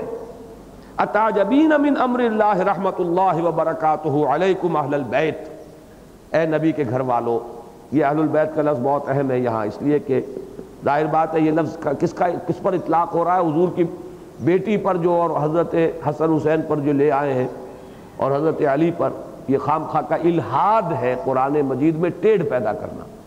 اہل بیت کا لفظ اصلاً آتا ہے ازواج کے لیے، تو رحمت اللہ وبرکاتہ علیکم اہل البیت، اے نبی کے گھر والو تم پر اللہ کی رحمتیں ہوں، برکتیں ہوں، اس میں تعجب کی کوئی بات نہیں، اللہ کا فیصلہ ہے۔ انہ حمید مجید، یقیناً وہ حمید ہے، مجید ہے۔ تو یہ دونوں کے تقابل سے آپ نے دیکھا کہ القرآن یفسر بعضہ بعضا، تو اس سے جو ہے حقیقت اور نکھر جاتی۔ اب آئیے اپنے اصل سبق پر۔ قال فما خطبکم ایھا المرسلون، اب حضرت ابراہیم نے جب یہ بات ہو چکی تو اب پوچھا کہ اے اللہ کے بھیجے ہوئے فرشتوں، مرسل بھیجا ہوا، ارسل یرسل ارسالا بھیجنا، ما خطبکم تمہارا ارادہ کیا ہے، کس مہم پر ہو؟ یہ خطب کا لفظ آتا ہے قصد کرنے کے معنی میں، اسی لیے خطبۃ النساء یہ آیا ہے سورہ بقرہ میں۔ اگر کسی کا کسی خاتون سے نکاح کا ارادہ ہے، پیغام بھیجتا ہے، تو وہ خطبہ لفظ کہتے ہیں اس کو۔ تو فما خطبکم ایھا المرسلون، اے بھیجے ہوئے فرشتوں، قصد کیا ہے، کہاں کا ارادہ ہے؟ قالوا انا ارسلنا الی قوم مجرمین، انہوں نے کہا کہ ہمیں بھیجا گیا ہے مجرموں کی قوم کی طرف، ایک ایسی قوم کی طرف کہ جو مجرم ہے۔ لنرسل علیہم حجارۃ من طین، تاکہ ہم چھوڑیں ان پر، یہ لفظ میں نے جان بوجھ کر کہا ہے، نازل کریں ترجمہ ہوگا، لیکن یہ لفظ میں سمجھانا چاہتا ہوں کہ اس کا ایک ورڈ پکچر ہے۔ ارسلہ یرسل ارسالا، ابھی میں نے عرض کیا بھیجنا، یہ لفظ کتے کے لیے بھی آتا ہے، جب کسی کتے کو چھوڑا جائے شکار کے لیے، پہلے آپ نے اس کو پکڑا ہوا ہے، اس کی ڈور، اس کی جو بھی رسی ہے آپ کے ہاتھ میں ہے، اور پھر آپ نے اسے چھوڑا۔ اسی طریقے سے شکاری پرندوں کو جب چھوڑا جاتا ہے، اور یہی بالکل ہے سینس جب آپ بندوق کی لبلبی دباتے ہیں تو وہ جو کارتوس کے جو رکا ہوا تھا وہ چھوٹتا ہے، وہ چھوٹ کر گولی کی طرح جانے کا جو تصور ہے وہ اس لفظ کے اندر ہے۔ لنرسل علیہم، تاکہ ہم ان پر تیزی کے ساتھ بھیجیں، حجارۃ من طین، پتھر مٹی کے، یہ ایک خاص لفظ ہے سمجھنے کا۔ طین کہتے ہیں گارے کو، تراب کہتے ہیں مٹی کو، بلکہ تراب بھی جو ہے وہ ذرا ایسی مٹی جو ہمارے ہم مٹی کا لفظ ہے، ریت نہیں، ریت اور شے ہے، مٹی اور شے ہے، مٹی تراب ہے۔ پھر جب مٹی میں پانی ملے اور وہ گند جائے تو وہ ہے طین، یہ سورہ ہجر میں آیا ہے۔ طین لازب بھی آیا ہے، جب وہ گارا جو ہے وہ سن جاتا ہے اور اس میں لیس پیدا ہو جاتا ہے، خمیر اٹھ جاتا ہے، وہ طین لازب ہے۔ تو طین کے پتھر کا مطلب کیا ہے؟ یہ اصل میں ایک خاص قسم کی کنکری ہوتی ہے جو ویسے پتھریلی نہیں ہوتی ہے گارے ہی کی بنی ہوئی، لیکن وہ دھوپ میں پڑی رہنے کی وجہ سے پک جاتی ہے، جیسے کہ آپ کسی دہکتی ہوئی بھٹی میں ڈال کر پکا لیں۔ تو یہ ہے، اسی کے لیے لفظ سجیل آیا ہے دوسرے مقام پر۔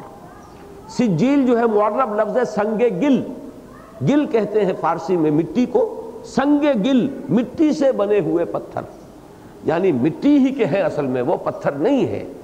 جیسے ریت اور مٹی میں فرق ہے، ایسے ہی یہ سنگ گل اور عام پتھر کے اندر فرق ہوگا۔ تو یہ جو مٹی کے بنے ہوئے کنکر، اور یہ آپ کو خاص ملیں گے عرب میں، ایک تو ہے نا وہاں صحرا ہوتا ہے، اور ایک ہوتے ہیں چٹیل میدان، جیسے یہ آپ کے ہاں یہ جو علاقہ ہے بھاولپور کے نیچے، وہ کیا کہلاتا ہے، چولستان کے اندر فلیٹ لینڈز ملے گی آپ، اور اس پر وہ چھوٹے چھوٹے باریک سے وہ جو ہے وہ کنکریاں، لیکن وہ کنکریاں جو ہے کس چیز کی ہیں مٹی کی بنی ہوئی، دھوپ میں اب وہ پک کر جو ہے وہ بلٹس بن چکے ہیں۔ تو یہ اصل میں تصور ہے جہاں پر بھی کہ ہم نے ان کو بھیجا کہ جب تیز ہوا ان کو لے کر آتی ہے، اب ہوا کی سپیڈ کا آپ تصور کیجئے، فرض کیجئے 200 میل کی سپیڈ سے کوئی طوفان آ گیا ہے، وہ جب ان پتھروں کو اٹھائے گی اپنے اندر لے گی، تو اب وہ جس کو جا کر لگیں گے وہ وہی تو ہوگا، وہ بلٹس کا کام کریں گے۔ اور یہی معاملہ ہوا تھا اصل میں، یہ جو ابرہہ کا لشکر ہلاک کیا گیا ہے، وہاں بھی لفظ سجیل آتا ہے، فارسلنا علیہم حجارۃ من سجیل فجعلہم کعصف مأکول، ترمیہم بحجارۃ من سجیل فجعلہم کعصف مأکول۔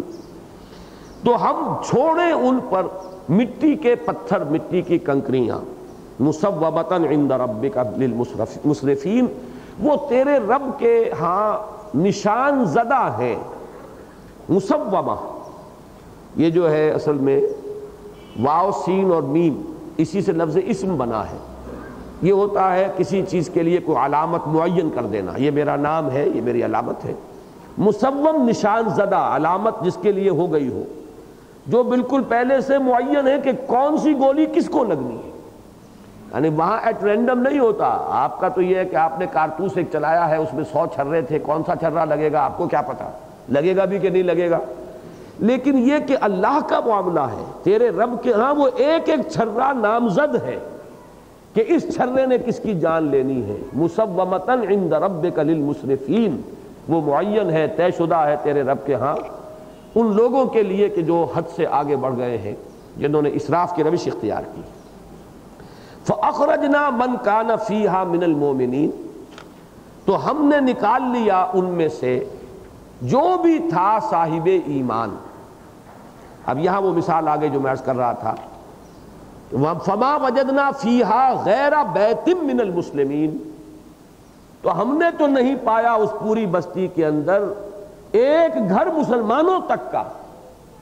یہاں پہلے لفظ مومنین لایا گیا اور بعد میں مسلمین لایا گیا، اس کی بڑی یہاں پر اہمیت ہے۔ جیسے پچھلے درس میں نے بڑی وضاحت سے تقوی اور احسان، وہ بھی اسی صورت کے پہلے رکوع میں وہ الفاظ آئے تھے، متقین اور محسنین۔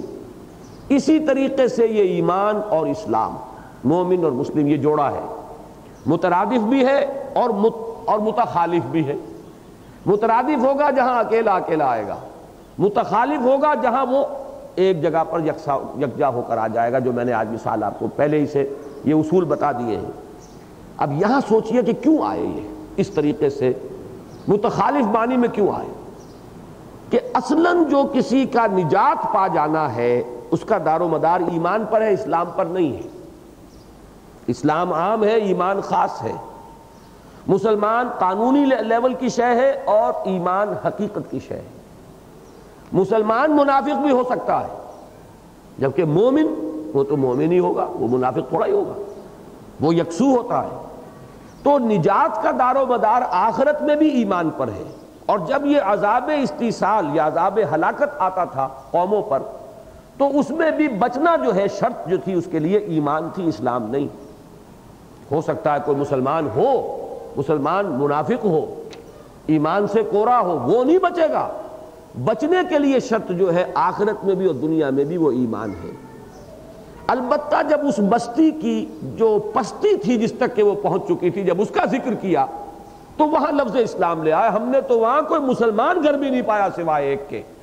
ایمان تو بڑی اونچی بات ہے، یعنی یہاں پر اس کو سائملٹینیس کنٹراسٹ کو نمایاں کرنے کے لیے کہ ایمان تو خیر دور کی بات ہے، مسلم گھر بھی ایک ہی ملا ہمیں۔ اس کو کیوں کہا؟ اس لیے کہ اس مسلم گھر کے اندر ہی لوط کی بیوی موجود تھی، جو منافق تھی، جو مومن نہیں تھی، جو حقیقتاً کافر تھی، گھرانے میں شامل ہے لیکن وہ ایمان والی برادری میں شامل نہیں تھی۔ تو یہ یہاں آپ نے دیکھا کہ لفظ کی تبدیلی سے اب زمین و آسمان کا فرق واقع ہوا اور معنی کہاں سے کہاں پہنچ گئے، کہ ایک میں کسی چیز کی پستی کو ہائی لائٹ کرنا ہے اور فوکس کرنا ہے، ایمفیسائز کرنا ہے، اور ایک میں ظاہر بات ہے کہ جو اصل بنیاد ہے نجات کی اس کو نمایاں کرنا ہے۔ فَأَخْرَجْنَا مَنْ كَانَ فِيهَا مِنَ الْمُؤْمِنِينَ، تو نکال لیا ہم نے اس میں سے جو بھی تھا صاحب ایمان۔ فَمَا وَجَدْنَا فِيهَا غَيْرَ بَيْتٍ مِّنَ الْمُسْلِمِينَ، تو نہیں پایا ہم نے اس میں سوائے ایک مسلمان گھرانے کے۔ اس مسلمان گھرانے میں بھی وہ ایک فرد جو ہے منافق موجود تھا۔ وَتَرَكْنَا فِيهَا آیَةً لِلَّذِينَ يَخَافُونَ الْعَذَابَ الْأَلِيمَ، اور اس میں ہم نے پھر ایک نشانی چھوڑ دی ہے ان لوگوں کے لیے کہ جو دردناک عذاب کا خوف رکھتے ہیں۔ اس میں روح سخن ہو گیا آپ قریش کی طرف، تمہارے لیے نشانی ہے اگر بچنا چاہتے ہو، ورنہ یہی انجام تمہارا ہو کر رہے گا۔ وفی موسیٰ، وفی موسیٰ، اب یہاں پر فی کس معنی میں آیا؟ اور موسیٰ میں بھی، یعنی نشانی ہے موسیٰ میں بھی، موسیٰ کے حالات و واقعات میں بھی نشانی ہے۔ اذ ارسلنا الی فرعون بسلطان مبین، اصل میں یہ عرب ممالک کا چھپا ہوا ہے میرے پاس جو اس وقت قرآن ہے، اور ان کا جو کتابت کا انداز ہے، ان کا رسم الخط کچھ مختلف ہے جس سے کہ ہم زیادہ مانوس ہوتے ہیں، اس لیے مجھے پڑھنے میں کوئی دقت ہوئی۔ وفی موسیٰ اذ ارسلناہ، یہ ہو اتنا چھوٹا سا لکھا انہوں نے کہ وہ سمجھ میں نہیں آتا کہ یہ واقعی یہ ہے یا کوئی ایسے ہی آیت کا نشان کوئی چھوٹا سا لگایا ہے۔ الی فرعون بسلطان مبین، اور ہم جب کہ بھیجا ہم نے اس کو فرعون کی طرف ایک کھلی سند کے ساتھ. سلطان اصل میں کہتے ہیں غلبے کو، تو سلطان کو ساتھ بھیجنا معجزے کو بھی یہاں کہا جا سکتا ہے. لیکن مراد کیا ہے، اس کی تعویل کیا ہوگی کہ جیسے کوئی سفیر بھیجا جاتا ہے تو وہ اپنے وہ جو ٹیسٹیمونیلز یا کریڈنشلز کیا کہتے ہیں آپ ان کو، وہ پیش کرتا ہے جا کر، یہ ثبوت ہے کہ میں فلاں مملکت کا یہاں سفیر بن کر آیا ہوں. اسی طریقے سے وہ معجزے در حقیقت ثبوت تھے اس کے کہ وہ اللہ کے بھیجے ہوئے گئے ہیں فرعون کے دربار میں. فتولیٰ برکنہ وقال ساحر او مجنون، تو اس نے پیٹھ موڑ لی اپنے قوت کی وجہ سے. یہاں یہ بات جو ہے سببیہ ہے، چونکہ غلبہ تھا، قدرت تھی، طاقت تھی. ویسے رکن کا لفظ آتا ہے وہ شے جس کی طرف کوئی چیز جھکتی ہو، جس کی طرف کوئی سہارا لینے کے لیے رجوع کرے، یہ رکن ہے. اسی لیے ستون رکن کہلاتا ہے کہ چھت جو ہے اس کو وہ سپورٹ کیے ہوئے ہے، چھت اس پر گویا کہ جھکی ہوئی ہے. اسی طریقے سے ارکان اسلام ہے، رکن کہ اسلام کے یہ ستون ہے کہ جن پر اسلام کی عمارت ریسٹ کرتی ہے، کھڑی ہوئی. تو اس کو اور بھی مفہوم لیے گئے ہیں، لیکن یہ کہ یہاں میرے نزدیک جو تعویل ہے صحیح کہ وہ جو اس کی قوت تھی جس کے بل پر اس کا تخت خدائی قائم تھا اور حکومت کا اس کا لاؤ لشکر، تو سبب یہ ہے کہ اس کے سبب سے اس نے اعراض کیا. وقال ساحر او مجنون، اور کہا بڑی شان استغنا سے اور بڑی بے پرواہی کے انداز میں حضرت موسیٰ کے بارے میں، یا ساحر ہے یا مجنون ہے، یا پاگل ہے، خبتی ہے، یا یہ کہ ساحر ہے. اب یہ دو باتیں خاص طور پر نوٹ کیجئے. معجزوں کے اعتبار سے تو انہیں کہا ساحر، یہ شعبدہ دکھا رہا ہے، اور جو خبر وہ لے کر آئے تھے کہ ہلاک کیے جاؤ گے، برباد ہو جاؤ گے، تو اس کے اعتبار سے کہا خبتی ہے، دماغ خراب ہو گیا ہے. میری مملکت، اس میرا لاؤ لشکر، میرا سارا ساز و سامان، میرا یہ سارا جو اریگیشن کا نظام میں نے بنایا ہوا ہے، کتنی میری فوجیں ہیں، یہ میں ہلاک ہو جاؤں گا. معلوم ہوتا دماغ خراب ہو گیا. تو ساحر او مجنون. دوسرے یہ کہ ان الفاظ میں در حقیقت روح سخن ہے مکے والوں کی طرف.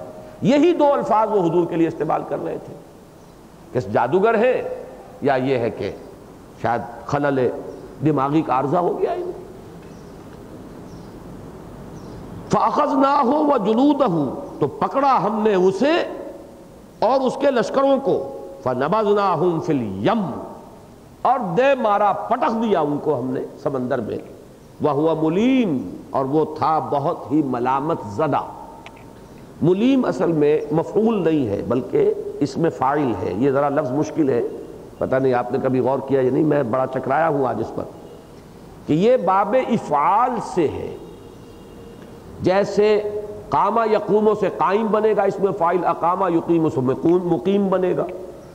تو یہ در حقیقت ملامت دینا، اس سے یہ اب اس میں فاعل ہے، یعنی اس نے ایسے کام کیے جس کی بنا پر کہ وہ ملامت کا مستحق بنا. اس نے خود اپنے لیے وہ ملامت جو ہے وہ حاصل کی. فہو ملیم. وفی عاد نظر صلی اللہ علیہم الریح العقیم، اور ایسے ہی ایک نشانی ہے قوم عاد میں، جبکہ ہم نے ارسلنا، چھوڑی ان پر وہ ہوا، بڑی تیز ہوا جس کا نقشہ کھینچا گیا ہے. ریح صرصر عاتیہ سخرہا علیہم 7 لیال و8 ایام حسوما فتر القوم فیہا صرعا کانہم اعجاز نخل خاویہ. اور اعجاز نخل منقعر آئے گا سورہ قمر میں آگے چل کر. تو ایسی تیز ہوا جس نے کہ درختوں کو اکھاڑ پھینکا، لوگوں کو پٹخ دیا، ہر چیز کو چورا چورا کر دیا. وفی عاد نظر صلی اللہ علیہم الریح العقیم. عقیم عورت جو بانجھ ہے، عورت کا اصل ثمر اولاد ہے، بے ثمر عورت بانجھ عورت. اسی طرح ہوا کا ثمر کیا ہے؟ بادل لائے، کوئی رویدگی ہو، کوئی خوشحالی ہو. وہ جس کو کہا تھا والجاریات یسرن، وہ ہوائیں جو چلتی ہیں نرمی کے ساتھ، نرم رو ہوائیں جو پھر رویدگی لاتی ہیں، خوشخبریاں لاتی ہیں. اور عقیم وہ جو ہر خیر سے خالی، اس میں خیر کوئی نہیں، بے خیری ہوا ہم نے بھیجی ان پر. اذ ارسلنا علیہم الریح العقیم ما تذر من شیء اتت علیہ الا جعلتہ کالرمیم، نہیں چھوڑتی تھی وہ کسی بھی شے کو جس پر وہ آ جاتی تھی مگر یہ کہ کر چھوڑتی تھی اس کا چورا چورا۔ یہ الفاظ جو میں آپ کو سورہ حاقہ کے سنا چکا ہوں اور وہی انداز یہاں ہے۔ سخرھا علیہم سبع لیال وثمانیۃ ایام حسوما فتری القوم فیہا صرعا کانہم اعجاز نخل خاویہ، وہ قوم تھی بھی بڑے لمبے قدوں والی، بہت قداور لوگ تھے، تو فرمایا ایسے پڑے ہوئے تھے جیسے کہ کھجور کے تنے جو جڑ سے اکھیڑ دیے گئے اور پڑے ہوئے، ایسے وہ پڑے ہوئے تھے اس ہوا کی وجہ سے۔ وہ انداز ہے یہاں پر کہ چورا چورا کر دیا۔ وفی سمودہ، اور ایسے ہی سمود کے اندر بھی ایک نشانی ہے۔ اذ قیل لہم تمتعوا حتی حین، جبکہ ان سے کہہ دیا گیا تھا کہ اب رچ بس لو اور رس بس لو اور جو بھی فائدہ اٹھانا ہے اٹھا لو ایک وقت معین تک، اس لیے کہ ان کے مطالبے پر انہیں معجزہ دکھایا گیا تھا۔ انہوں نے خود یہ مطالبہ کیا تھا کہ اے صالح، ہم تم پر ایمان لے آئیں گے، اس چٹان میں سے ہماری نگاہوں کے سامنے ایک گابھن اونٹنی برآمد کر کے دکھاؤ۔ یہ معاملہ اس قوم کے ساتھ اللہ تعالیٰ نے خاص کیا تھا کہ جو نشانی انہوں نے مانگی وہی دی۔ وہ ان کی نگاہوں کے سامنے چٹان شق ہوئی اور اس میں سے گابھن اونٹنی برآمد ہوئی۔ یہ ہے اصل میں وہ حضرت صالح کی اونٹنی، یہ آپ کو بچوں کی کہانیوں میں بھی مل جائیں گی۔ اب اس کے بعد ان سے کہہ دیا گیا تھا کہ اب 3 دن کی مہلت ہے، نہیں بلکہ یہ کہا گیا کہ اس کو کوئی غضب نہ پہنچاؤ، ایک دن یہ پانی پیے گی تمہارے گھاٹ سے، اور وہ پورا پانی پی جاتی تھی۔ وہ اللہ کی اونٹنی ہے، وہ تو ناقۃ اللہ کہا گیا اس کو، لہذا وہ کتنا پانی پیتی تھی، تو وہ بیچارے تنگ آ گئے کہ یہ کیا مصیبت ہے، ہمارے جانوروں کے لیے پانی نہیں رہا۔ تو کچھ دن تو صبر کیا، پھر انہوں نے اس کو ہلاک کر دیا، کونچے کاٹ ڈالی۔ حضرت صالح نے یہ کہہ دیا تھا اب یہ آخری نشانی ہے تمہارے لیے، اگر اسے تم نے کوئی گزن پہنچایا تو عذاب آ جائے گا۔ انہوں نے، ان میں جو زیادہ شریر لوگ تھے، انہوں نے سازش کی اور اس اونٹنی کو ہلاک کر دیا۔ اب حضرت صالح نے کہہ دیا تھا الٹیمیٹم، اب 3 دن کی مہلت ہے، جو کھانا پینا ہے کھا پی لو، جو فائدہ اٹھانا اٹھا لو، اس کے بعد عذاب آ جائے گا۔ وہ 3 دن کے بعد وہ عذاب آیا۔ اذ قیل لہم تمتعوا حتی حین فعتوا عن امر ربہم فاخذتہم الصاعقۃ وہم ینظرون، تو انہوں نے سرکشی کی اپنے رب کے حکم سے، تو انہیں آ پکڑا ایک چنگھاڑ نے، ایک چیخ، اور وہ دیکھتے کہ دیکھتے رہ گئے، ان کی نگاہوں کے سامنے ہوا ہے۔ اللہ کو کہیں پیچھے سے وار کرنے کی ضرورت نہیں ہوتی، جب عذاب الہی آتا ہے تو دندناتا ہوا آتا ہے، لوگ اسے اپنے سروں کی آنکھوں سے دیکھتے ہیں۔ فما استطاعوا من قیام، پھر وہ کھڑے بھی نہیں رہ سکے۔ وہ جو سکتہ سائق ہوتا ہے، اور یہ آواز جو ہو ایسی زبردست آواز، اس کا اثر یہی ہوگا آدمی پر کہ اس کے اعصاب ڈھیلے پڑیں گے اور گرے گا۔ تو فما استطاعوا من قیام وما كانوا منتصرین، اور نہ ہی وہ اپنی مدافعت کے قابل ہوئے، نہ بدلہ لینے کے قابل ہوئے۔ وقوم نوح من قبل انہم كانوا قوما فاسقین، اور اسی طرح کا معاملہ ہوا اور ہلاک کیا اللہ نے قوم نوح کو پہلے، وہ بھی فاسق لوگوں میں سے تھے، وہ بھی ایک قوم تھی، قوم فاسقین، فاسق قوم۔ اب یہ دوسرا رکوع مکمل ہو گیا۔ ایک رکوع میں یہ 7 انبیاء اور رسل کا ذکر آ گیا ہے۔ یہی ہے جب پھیلتی ہے یہ بات تو سورہ اعراف میں اور سورہ شعراء میں آپ کی نمایاں مثالیں ہیں، باقی چھوٹی صورتوں میں کچھ کم، پھر اور کم، پھر جیسا کہ میں نے آپ کو بتایا سورۃ الفجر، سورۃ الحاقہ، ان میں چند آیات میں ایک ایک کا ذکر، ایک ایک آیت میں۔ یہ ہے مختلف، ایسے جیسے کہ صورتوں کا سائز ہوگا اسی انداز سے یہ چیزیں یا پھیلیں گی یا سکڑ جائیں گی۔ اب یہ تیسرا رکوع جو ہے اس کا تعلق براہ راست پھر اب پہلے رکوع کے ساتھ ہے، وہی مضامین جو وہاں تھے اب وہ یہاں آ رہے ہیں۔ اس میں ذرا ایک بات ہے جو قرض رہ گیا تھا اس دن کا، وہ میں ادا کر دوں۔ پہلے رکوع کے آخر میں ایک مضمون آیا تھا وَفِي أَنفُسِكُمْ أَفَلَا تُبْصِرُونَ، نشانیاں اللہ تعالیٰ کی جو ہیں وہ آفاق میں بھی ہیں، انفس میں بھی ہیں۔ آفاقی نشانیاں سماوی بھی ہیں، ارضی بھی ہیں، آسمان میں نشانیاں ہیں، زمین میں نشانیاں ہیں، ان دونوں کو ہم کہیں گے آفاقی نشانیاں، اور خود ہمارے اپنے اندر ہے یہ انفسی نشانیاں ہیں۔ اور ایک نشانیاں اللہ کی یہ آیات ہیں قرآن مجید کی، تو یہ 4 نشانیاں ہیں قرآن مجید میں جن کو آپ نوٹ کیجئے، آیات آفاقیہ، ان فی خلق السماوات والارض، اب اس میں آسمانی بھی اور زمینی بھی. پھر آیات انفسیہ، اس آیات انفسیہ کے ذیل میں ایک آیت جو بہت اہم ہے، جو اس آیت کے ایک مثنیٰ کی حیثیت سے آپ کو ہمیشہ یاد رکھنی چاہیے، وہ سورہ حامیم السجدہ جو ہے یا سورہ فصلت 24ویں پارے میں اس کی آیت ہے لاسٹ بٹ ون، سنوریہم آیاتنا فی الآفاق وفی انفسہم حتی یتبین لہم انہ الحق. ہم عنقریب انہیں اپنی نشانیاں دکھائیں گے، آفاق میں بھی انفس میں بھی، ان کی اپنی جانوں کے اندر بھی اور آفاق میں بھی، یہاں تک کہ یہ بات بالکل مبرہن ہو جائے گی ان کے سامنے کہ جو کچھ قرآن کہہ رہا ہے وہ حق ہے.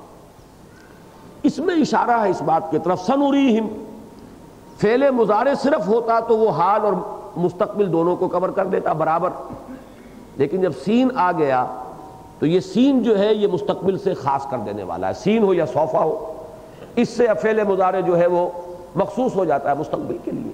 ان قریب ہم دکھائیں گے. اس کو نوٹ کیجئے کہ وہ آیات آفاقیہ جن کا قرآن مجید میں ذکر ہے، وہ آیات انفسیہ جن کا قرآن میں ذکر ہے، وہ تو اس وقت بھی دکھا دی تھی اللہ نے. اس آیت میں اصل میں اشارہ ہے، اور یہ میں خاص طور پہ ذکر کروں گا ڈاکٹر رفیع الدین مرحوم و مغفور کا، کہ انہوں نے اس آیت کی اصل حقیقت کو سمجھا ہے کہ در حقیقت اس میں پیشین گوئی تھی کہ انسانی علوم کا دائرہ بڑی تیزی سے وسعت پذیر ہوگا، اور جیسے جیسے یہ سائنسز بڑھیں گی، فزکس ہو، جیولوجی ہو، اسٹرانومی ہو، کیمسٹری ہو، بایولوجی ہو، ایمبریولوجی ہو، یہ انسان کو ایک ایک کر کے ہماری اور اتنی بے شمار نشانیاں جو ہیں دیکھنے کو ملیں گی کہ ذرا بھی انسان کے دل میں ہدایت کی طلب کا مادہ ہو تو وہ قرآن کی حقانیت کے اوپر یقین کرنے پر اپنے آپ کو مجبور پائے. یہ ہے بہت اہم شعبہ در حقیقت کہ جس میں کہ یہ دو علم جو ہیں، علم وحی اور جو یہ جس کو ہم سائنٹیفک علم الاشیاء یا علم الاسماء جس کو کہیں گے، ان دونوں کے مابین ایک بڑا گہرا ربط ہے. اور اس کو سب سے زیادہ اس دور میں واضح کیا ہے ڈاکٹر رفیع الدین مرحوم و مغفور نے. انہوں نے جب یہ کہا کہ یہ کائنات اللہ کا عمل ہے، فعل ہے، اور قرآن اللہ کا کلام ہے، ان دونوں کے مابین کوئی بعد، کوئی تناقض یا تضاد تو بہت دور کی بات ہے، کوئی بعد بھی نہیں ہو سکتا. یہ ہمارے علم کی کمی ہے کہ ہمیں تضاد محسوس ہوتا ہے، یا ہم آج بھی قرآن مجید کی ان آیات کی وہی تعبیر لے رہے ہیں کہ جو 1000 سال پہلے لوگوں نے لی تھی. یہ ہماری کوتاہی ہے. تو اس پہلو سے ایک اہم بات ہے میری، اس کو اچھی طرح نوٹ کر لیجئے کہ قرآن کی تفسیر و تعویل میں اس کے دو حصے کر لیا کریں ہمیشہ. جو تو ہوں آیات احکام، یہ کرو یہ نہ کرو، یہ حلال یہ حرام، اس میں تو قدیم سے قدیم جائیے، یہاں تک کہ حضور کے قدموں میں جا پہنچیے کہ جو حضور نے مطلب بیان کیا وہی ہے. باقی کوئی نیا فلسفی اور نیا کوئی حکیم اٹھ کھڑا ہو یہ نہیں وہ ہے، ہم اس کو ٹھوکر ماریں گے کہ ہم تمہاری کوئی بات قبول کرنے کو تیار نہیں. آیات احکام کی وہی تعبیر ہوگی جو محمد الرسول اللہ نے عملاً کی، صحابہ کرام نے اس کو دیکھا، اس کی پیروی کی، اور پھر وہ نسلاً بعد نسل ہمارے اسلاف سے ہوتی ہوئی ہم تک پہنچی. اس میں کسی نئے، کسی ذہین اور فتین انسان کی جو ذہانت اور فطانت ہے، اس کی ہم کوئی اس کی دخل اندازی جو ہے گوارا نہیں کریں گے. البتہ وہ آیات جن کا تعلق فینومینا آف دی نیچر سے ہے، اس میں کوئی حکم نہیں ہے، اس میں کوئی حلت اور حرمت نہیں ہے. یہ زمین کیا ہے، آسمان کیا ہے، کیا چیز گردش کر رہی ہے، کیا ساکن ہے، یہ کیا چیزیں ہیں، یہ پہاڑ جو ہے یہ کیسے راسیاتن کہہ دیا ان کو کہ یہ لنگر ہے، ان چیزوں کا کوئی تعلق احکام دین سے نہیں ہے. یہ فینومینا آف دی نیچر ہیں جن میں سے کسی کا تعلق بایولوجی ہے، کسی کا زوالوجی سے، کسی کا تعلق ایمبریولوجی سے، کسی کا تعلق اسٹرانومی سے، کسی کا تعلق جیولوجی سے. اس میں یہ ہے کہ جو بھی جدید علوم ہوئے ہیں اور جتنے ہوتے چلے جائیں گے، ہم اس کو انکارپوریٹ کریں گے ان معلومات کو قرآن مجید کی تفسیر میں.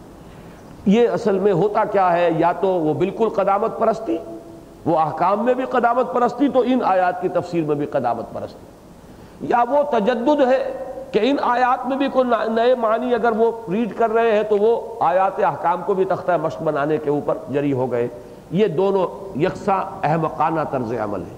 اور گمراہ کن طرز عمل ہے. یہ ہے ایک ترتیب ان دونوں کے مابین. تو اس اعتبار سے سنوریہم آیاتنا فی الآفاق وفی انفسہم حتی یتبین لہم انہ الحق. یہ جو ہے بہت اہم ہے آیت. اب میں جو بات کہنا چاہتا تھا کہ جو قرض رہ گیا ہے کہ انفسی آیات، اس کے دو لیول اپنے ذہن میں معین کیجئے، ایک مادی اور ایک معنوی. قرآن مجید ہمارے اپنے وجود سے جو نشانیاں ہمیں دکھاتا ہے ایک تو مادی ہے. مثلا اپنے جسم پر غور کیجئے، اس کی جو حیت ہے، اس کی جو ترکیب ہے، یہ جو ہمارے سمع اور بصر دیا ہے، پھر ان کی جو لوکیشن ہے، ان کی آپس کے اندر جو سیٹنگ ہے، ان میں سے ایک ایک چیز اللہ کی حکمت کی نشانی ہے. تو ایک تو یہ کہ بالکل خالص مادی اور جسمانی اعتبار سے، اور اسی میں ایک خاص پہلو جس کی طرف قرآن توجہ دلاتا ہے بعث بعد الموت کے اعتبار سے، کہ ذرا اپنی ایمبریولوجی پر غور کرو. تم تھے کیا؟ گندے پانی کی ایک بوند. وہاں سے یہ سقراط اور بقراط اور یہ فلاں اور یہ سکندر اعظم اور یہ چنگیز، یہ سب کہاں سے بنے ہیں؟ یہ تو مانتے ہو نا. مٹی سے بنے کہ نہیں بنے، اور کہاں سے بنے، اور روح کس بلا کا نام ہے چھوڑو تم. لیکن یہ تو ہر انسان مانتا ہے کہاں سے بنے ہو. کیا تم ایک نہیں تھے؟ الم یکن نطفۃ من منی یمنی ثم کان علقۃ فخلق فسوى فجعل منه الزوجین الذکر والانثى الیس ذلک بقادر علی ان یحیی الموتى. تو یہ بھی گویا کہ وہ نشانیاں ہیں کہ جو انسان کے اپنے اندر اپنے وجود میں. یہ تو ظاہر و باہر ہے، سائنٹیفک ہے. اس میں تو سمجھیے کہ دو چیزیں زیر بحث آئیں گی، اناٹومی، فزیولوجی، ایمبریولوجی. ان تینوں سے جو بھی ہمیں ملتے ہیں، یہ تین علوم جو ہیں وہ ہمیں آیات انفسیہ کا ایک بہت بڑا ہے وسٹا جس کو آپ کہتے ہیں، ایک بہت بڑا اسپیکٹرم ہے کہ جو ان تین علوم کے ذریعے سے سامنے آئے. اسی طرح کے تین ہیں آیات انفسیہ میں، تین لیولز ہیں جو معنوی ہیں. ان میں سے پہلا لیول کیا ہے کہ انسان کو اپنے اندر ایک حقیقت کا ادراک ہوتا ہے، ضمیر جسے ہم کہتے ہیں، کانشنس. یہ کانشنس، یہ ضمیر جس کو قرآن نے کہا نفس لوامہ، جس کی قسم کھائی لا اقسم بیوم القیامہ ولا اقسم بالنفس اللوامہ، یہ در حقیقت ایک بہت بڑی دلیل ہے جزا و سزا کی، وقوع قیامت کی، کہ انسان میں نیکی اور بدی کا شعور ہے. انسان امتیاز کرتا ہے، فطرت انسانی امتیاز کرتی ہے نیکی اور بدی میں. تو پھر لازماً یہ ہونا چاہیے کہ گندم از گندم بے رویت جو سے جو. یہ وہ آیت، یہ وہ استدلال ہے جو قرآن مجید نے اس آیات انفسیہ کے حوالے سے وقوع قیامت کے لیے کیا ہے. دوسرا ایک قلبی لیول پر ہے. یہ وہ چیز ہے جسے ڈاکٹر رفیع الدین مرحوم مغفور نے اس دور میں بہت وضاحت سے بیان کیا ہے. اس کا تعلق نفسیات سے بھی شمار کر لیجئے، لیکن ہمارے نزدیک اس کا تعلق اصل میں قلب سے ہے کہ فطرت انسانی میں یہ شدید ارج مضمر ہے کہ وہ کسی سے محبت کرے. کوئی شے ہے، وطن سے محبت کرے، قوم سے کرے، یہ نہیں تو انسانیت سے کرے، انسان دوست. یہ نہیں تو کسی نظریے سے کرے، مارکسزم سے کرے، نیشنلزم سے کرے. لیکن انسان مجبور ہے، وہ حیوانی سطح پر بھی وہ محبت کرتا ہے، لیکن وہ حیوانی سطح کی محبتیں ہیں. وہ زین للناس حب الشہوات من النساء والبنین والقناطیر المقنطرۃ من الذہب والفضہ والخیل المسومہ، یہ حیوانی سطح کی محبتیں ہیں. ان کو چھوڑ دیجئے کہ جو انسان حیوانی سطح پر زندگی بسر کر رہا ہے وہ تو انہی سے محبت کرے گا. لیکن جو انسان حیوانیت کی سطح سے ذرا بھی بلند ہو جائے گا، انسانیت کے حدود میں داخل ہو جائے گا، اس کی محبت جو ہے ان چیزوں سے بالا تر ہو کر کسی نظریے، کسی خیال. یہ بڑا پیارے شعر ہیں، معلوم نہیں کس کے ہیں، لیکن بہت پیارا شعر ہے کہ ایک تصور کے حسن مبہم پر ساری ہستی لٹائی جاتی ہے، اور زندگی ترک آرزو کے بعد کیسے سانسوں میں ڈھالی جاتی ہے. جب انسان کا کوئی ہدف نہیں ہوتا، کوئی محبوب نہیں، کوئی مطلوب نہیں، کوئی مقصود نہیں، تو زندگی بس سانسوں کی آمد و رفت رہ جاتی ہے. سانس گن رہا انسان، وہ حیوان بن کر رہ گیا ہے. در حقیقت ہر انسان جو انسان کہلانے کے لائق ہے، اس کے اندر کوئی نہ کوئی ارج ہے فار آئیڈیلز، جس کو کہ یہ ڈاکٹر رفیع الدین نے دی ارج فار آئیڈیل. کوئی آئیڈیل، کوئی محبوب، کوئی مطلوب، کوئی مقصود، وہ لا مطلوب الا اللہ، لا مقصود الا اللہ، لا محبوب الا اللہ. بندہ مومن کے لیے وہ عرض ہے کس کے لیے؟ اللہ کے لیے. ومن الناس من، وہ کیا ہے، من یجعل، جی، من یتخذ من دون اللہ اندادا یحبونہم کحب اللہ والذین آمنوا اشد حبا للہ. یہ ہے در حقیقت آیات انفسیہ میں نمبر 2 کے لیول پر معنوی، کہ دل میں ایک طلب ہے کسی کی محبت. مجھے وہ عربی کی نظم بھی بڑی پسند ہے، فتش لقلبک عن رفیق، اپنے دل کے لیے کوئی ساتھی، کوئی ہمراز تلاش کرو. یہ فطرت انسانی کا ایک تقاضا ہے، کوئی تو ہو کہ جس سے دلی لگاؤ ہو اور محبت ہو. اور آخری لیول اس کا وہ ہے جس کا تعلق روحانیات سے ہے، کہ وہ جو روح انسانی ہے اس کے اندر ایک معرفت ربانی، اللہ کی صرف محبت کا مادہ نہیں، معرفت جو ہے وضعیت شدہ موجود ہے. وہ یہ ہے، بہت خوب کسی نے کہا، وہ شعر مجھے یاد نہیں ہے، اللہ کے بارے میں، کہ وہ دل میں تو آتا ہے ذہن میں نہیں آتا.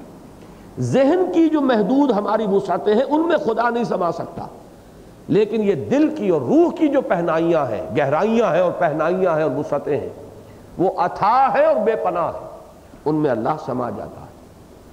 حدیث قدسی ہے، اگرچہ محدثین کے نزدیک اس کی سند قوی نہیں ہے، لیکن ہمارے بہت سے محتاط مفسرین نے بھی اس حدیث قدسی کو نقل کیا ہے کہ لم یسانی ارضی ولا سمائی ولیکن یسانی قلب عبد المومن.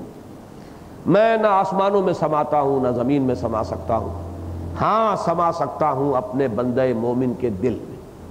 یہ ہے وہ تمام چیزیں جس کو میں نے وہ شعر سنایا تھا آپ کو کہ دم چیست پہ آمیخت شنیدی نہ شنیدی، در خاک تو یک جلوہ آمیخت نہ دیدی، دیدن دیگر آموز شنیدن دیگر آموز.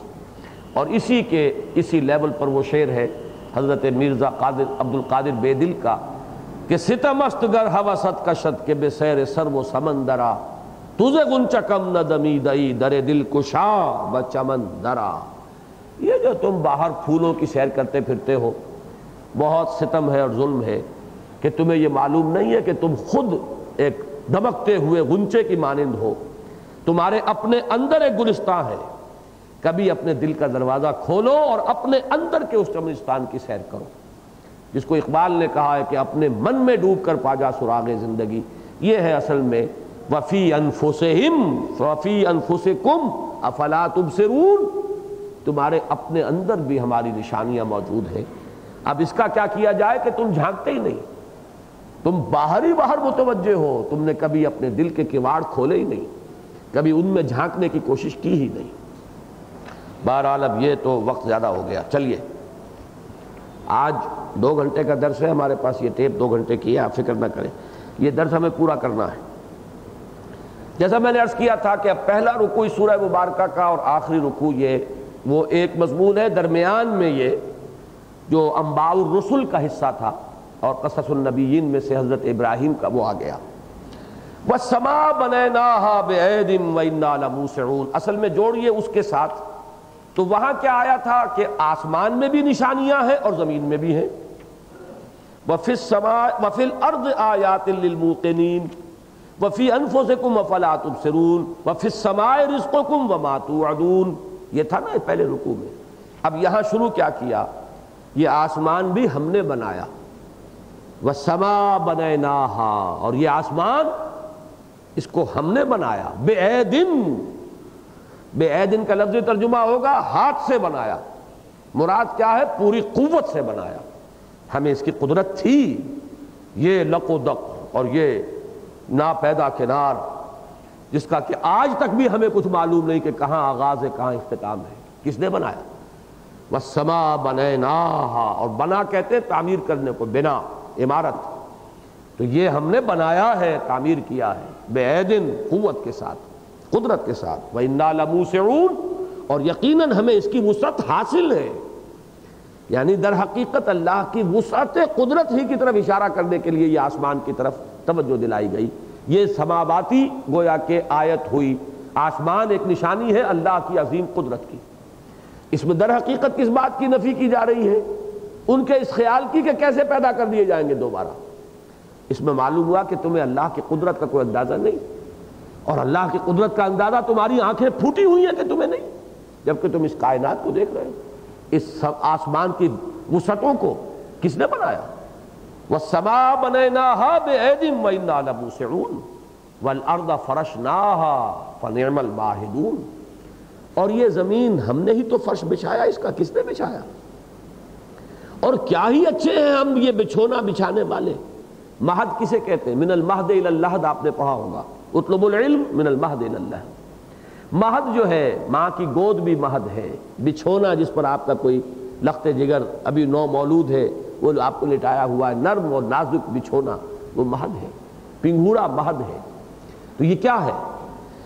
ہم نے بچھایا۔ اس میں اشارہ کس بات کی طرف ہو رہا ہے؟ آسمان کی وسعت، پہنائی اور اس کی مضبوطی، اور زمین کی یہ نرمی، یہ حیات بخش زمین، یہ تمہارے لیے غذاؤں کے اپنے خزانے جو ہے نکال کر رکھ دینے والی چیز، اسی میں سے تمہارے پانی کے لیے، تمہارے لیے پانی کے سوتے پھوٹتے ہیں۔ کس نے بچھایا یہ بستر؟ ماہدون، مہد جو ہے اسی سے لفظ تمہید بنا ہے۔ تمہید کسی کے لیے ہموار کرنا میدان، بچھونا بچھانا تاکہ وہ چیز آرام سے اس پر ریسٹ کرے۔ وَالْأَرْضَ فَرَشْنَاهَا فَنِعْمَ الْمَاهِدُونَ، اس میں ربوبیت کی طرف اشارہ ہوا، اس میں اللہ کی قدرت کی طرف اشارہ تھا۔ وَالسَّمَاءَ بَنَيْنَاهَا بِأَيْدٍ وَإِنَّا لَمُوسِعُونَ، یہ ہے قدرت خداوندی کی نشانی۔ وَالْأَرْضَ فَرَشْنَاهَا فَنِعْمَ الْمَاهِدُونَ، یہ ہے اللہ کی ربوبیت کی نشانی۔ وَمِن كُلِّ شَيْءٍ خَلَقْنَا زَوْجَيْنِ لَعَلَّكُمْ تَذَكَّرُونَ، اور ہم نے ہر چیز میں جوڑے پیدا کیے ہیں تاکہ تم سبق حاصل کرو، نصیحت حاصل کرو، تذکر حاصل کرو، تمہیں حقیقت کی طرف رسائی ہو۔ یہ ہے بہت اس اہم آیت کہ یہ اللہ تعالیٰ کی تخلیق میں ایک ایسا اصول ہے کہ ہر جگہ جوڑے نظر آئیں گے۔ اب آپ دیکھیے کہ جس وقت یہ آیت اتری تھی یہ تو معلوم تھا کہ انسانوں کے جوڑے ہیں، حیوانوں کے جوڑے ہیں، بکری اور بکرا ہے، اور گھوڑا اور گھوڑی ہے، اور مرد اور عورت ہے، لیکن یہ معلوم نہیں تھا کہ پھولوں میں بھی جوڑے ہیں، یہ معلوم نہیں تھا کہ نباتات میں یہ زوجین ہیں، یہ معلوم نہیں تھا کہ یہاں تک کہ اب تو یہاں تک بات کہی جا رہی ہے کہ یہی نسبت زوجیت جو ہے وہ منرلز کے اندر موجود ہے، ان کے اندر بھی وہ پیئرز وجود میں آتے ہیں۔ یہی جو پیئرز کا تعلق ہے، اب اس سے قرآن مجید، اس سے کہتے ہیں سجیشن۔ یہ سجیشن یہ کوئی منطقی دلیل نہیں ہوگی، لیکن ایک سجیشن ہے۔ یہی جوڑا ہے آسمان اور زمین، اور یہی جوڑا ہے دنیا اور آخرہ۔ اس دنیا کا میٹ، اس دنیا کا جوڑا ہے آخرت۔ اب یہاں سمجھیے نسبت زوجیت کہتے کسے؟ نسبت زوجیت میں نے جیسا کہ تمہید میں عرض کیا تھا کہ دو چیزیں جو بہت مشابہ بھی ہیں، تھوڑی سی مختلف بھی ہیں۔ اختلاف کس لیے ہے؟ کسی ایک مقصد کو پورا کرنے کے لیے ان کا ملاپ لازمی ہے۔ مرد اور عورت کا فرق کیا ہے؟ اولاد کی پیدائش کے لیے نہ تنہا مرد سے اولاد پیدا ہو سکتی ہے، نہ تنہا عورت سے اولاد پیدا ہو سکتی ہے۔ یہ مقصد وہ ہے کہ جس میں ان دونوں کا ملاپ لازم ہے، یہ ہے نسبت زوجیت۔ تو کسی ایک مقصد کی تکمیل جب دو فریق مل کر کریں گے تو یہ نسبت زوجیت ہے۔ اب ایک تو یہ نسبت زوجیت ہوئی جو مادی ہے، جسمانی ہے، جو ہمیں نظر آتی ہے۔ ایک یہی نسبت زوجیت ہے کہ جو مانوی ہے، اس لیے کہ حیات انسانی کی کوئی غرض و غایت معین نہیں ہوتی اگر صرف دنیا کو سامنے رکھے۔ کس لیے پیدا کیا؟ خاص طور پر ہمارے اندر یہ اخلاقی حس کیوں ودیت کی؟ یہ کیوں میرے اندر یہ خیال پیدا کر دیا کہ سچ بولنا اچھا ہے، جھوٹ بولنا برا ہے؟ حالانکہ میں دیکھ رہا ہوں کہ سچ بول کر میرے اوپر مصیبت آ رہی ہے، جھوٹ بولتا تو بچ گیا ہوتا، لیکن یہ کہ کوئی چیز ہے جس نے میرے اندر یہ سچ بولنے کی عرض پیدا کی۔ میں وہ شعر سناتا رہا ہوں، پھر یاد آ گیا کہ اے دیانت بر تو لعنت از تو رنجے یافتم، اور اے خیانت بر تو رحمت از تو گنجے یافتم۔ اے خیانت، تیرے اوپر اللہ کی رحمتیں ہوں، تجھ سے تو مجھے خزانے ملے، اور اے دیانت، تجھ پر اللہ کی لعنت ہو، تیری وجہ سے تو لوگ ناراض ہو گئے مجھ سے، دوست دوست نہیں رہا، بھائی بھائی نہیں رہا، باپ جو ہے ناراض ہوتا ہے سچ بولنے سے، تو سچ بولنے سے دشمنیاں مول لینی پڑ رہی ہیں، جھوٹ بولنے سے سارے کام بن رہے ہیں، سب خوش نظر آ رہے ہیں۔ لیکن یہ کہ سچ بولنے پہ میں مجبور ہوں، کیوں؟ اس لیے کہ اس کا تعلق سمجھ میں آئے گا آخرت سے، وہاں وہ گندم از گندم بے رویت جو سے جو والی بات ہو جائے گی کہ سچ سے جو وجود میں آنا چاہیے وہاں آئے گا، یہاں نہیں آ رہا، اور جھوٹ کا جو نتیجہ نکلنا چاہیے وہاں نکلے گا، یہاں نہیں نکل رہا۔ لہذا در حقیقت انسانی شخصیت، خصوصاً اس کی سیرت، اس کے اخلاق، اس کا کوئی معاملہ مکمل نہیں ہو سکتا جب تک کہ دنیا کے ساتھ آخرت کا ملاپ نہ ہو۔ یہ ہے وہ معنوی زوجیت جو دنیا اور آخرت کے مابین ہے۔ یہی معنوی زوجیت زمین اور آسمان، بلکہ وہ تو مادی زوجیت ہے۔ زمین کا خزانہ پڑا ہوا ہے، نہیں اگلے گی یہ جب تک کہ آسمان سے پانی نہ برسے۔ ان دونوں کے توافق سے یہ تمہاری رویدگی کا نظام ہے۔ اسی طریقے سے ان دونوں کی موافقت سے انسان کی باطنی جو ہے ہدایت، وہ ہے دنیا اور آخرت ان دونوں کو ماننے سے۔ اور یہ جو قرآن مجید کی صورتوں کے بارے میں کہا ہے، زوجیت کا معاملہ میں نے عرض کیا تھا، وہ یہی سمجھ میں آئے گا۔ ایک ہی تصویر کے دو رخ ہیں اور وہ دونوں مکمل ہوتے ہیں، ایک صورت میں ایک پہلو، دوسرے میں دوسرا پہلو، جس کی میں بہت سی مثالیں ہمیشہ دیتا رہا ہوں۔ اس وقت صرف ایک مثال سامنے رکھیے، سورہ صف، سورہ جمعہ۔ سورہ صف میں مقصد بعثت محمدی، سورہ جمعہ میں طریقہ محمدی۔ دو چیزیں ہیں لازم، مقصد صحیح ہو، معین ہو جانا کہاں ہے، نمبر دو راستہ معلوم ہو کہ کون سا راستہ وہاں پہنچائے گا۔ مقصد غلط ہو گیا تو سارا ہی تلپٹ معاملہ، لیکن مقصد صحیح ہے، طریقہ صحیح نہیں ہے، تب بھی ساری محنت جو ہے وہ عکارت، ساری محنت۔ اضاع العمر فی طلب المحال، طلب محال میں اپنی ساری عمر انسان ضائع کر بیٹھتا ہے، ہاتھ پلے کچھ نہیں آئے۔ دو چیزیں لازمی ہیں، مقصد صحیح اور طریقہ صحیحہ، راستہ صحیح، منزل صحیح۔ منزل کیا ہے بندہ مسلم کی، بندہ مومن کی، جو بعثت محمدی کا مقصد ہے، هو الذی ارسل رسولہ بالہدی ودین الحق لیظہرہ علی الدین کلہ۔ اس کا طریقہ کیا ہے؟ هو الذی بعث فی الامیین رسولا منہم یتلو علیہم آیاتہ ویزکیہم ویعلمہم الکتاب والحکمہ۔ دونوں نے مل کر ایک مضمون کی تکمیل کر دی۔ سورہ تحریم، سورہ طلاق، خاندانی زندگی کے اندر یہ دو رخ، شوہر اور بیوی میں عدم موافقت ہو جائے تو اس کی ایک انتہا وہ ہے جو طلاق سے چل جاتی ہے۔ شوہر اور بیوی میں بہت ہی زیادہ موافقت ہو گئی ہے تو اس کی بھی ایک انتہا ہے کہ بیویوں کی فرمائشوں کی وجہ سے شریعت سے انسان جو ہے وہ راستہ اپنا جدا کر رہا ہے۔ اگرچہ حضور کے معاملے میں یہ نہیں ہو سکتا تھا کہ وہ حرام کو حلال کر لے، لیکن حلال کو حرام کر لیا۔ لما تحرم ما احل اللہ لک تبتغی مرضات ازواجک، یہ ہے کہ جو سورہ تحریم کی پہلی آیت، اور یا ایھا النبی اذا طلقتم النساء فطلقوہن لعدتہن، یہ ہے سورہ طلاق کی آیت، دونوں مل کر ایک مضمون کی تکمیل کرتی ہے۔ یہ ہے قرآن مجید کی صورتوں میں اکثر و بیشتر میں نسبت زوجیت۔ ففروا الی اللہ، تو لپکو، دوڑو، بھاگو اللہ کی طرف۔ یہ اصل میں اس میں نقشہ کھینچ دیا گیا ہے کہ کس مستعدی کے ساتھ انسان کو اللہ کی طرف متوجہ ہونا چاہیے۔ یہ نہیں کہ تاخیر اور تعویق، دوڑنے سے مراد یہ ظاہری دوڑنا نہیں ہے۔ اس کی ایک اور مثال ہے سورہ جمعہ میں کہ اذا نودی للصلاۃ من یوم الجمعہ فاسعوا الی ذکر اللہ، سعی کا لفظی ترجمہ تو ہوگا دوڑو، لیکن دوڑنے سے حضور نے منع کیا، تو مطلب لپکو، ہمتن متوجہ ہو جاؤ۔ تو یہاں بھی اصل میں ففروا میں کیا ہے؟ تاخیر میں نہ پڑو، کیا پتا کل صبح کا سورج جو ہے دیکھنا نصیب ہوگا کہ نہیں ہوگا، کس کے پاس گارنٹی ہے؟ میں یہ کر لوں اور وہ کر لوں اور بچیوں کے ہاتھ پیلے کر دوں اور یہ فرائض جو ہے ادا کر دوں، بس پھر تو میں اپنے آپ کو دین کے لیے وقف کر دوں گا، تو کار دنیا کسے تمام نہ کر دو، وہ وقت کبھی نہیں آئے گا، اور کس کے پاس گارنٹی ہے کہ ابھی اتنی مہلت عمر باقی ہے؟ ففروا، لپکو، دوڑو۔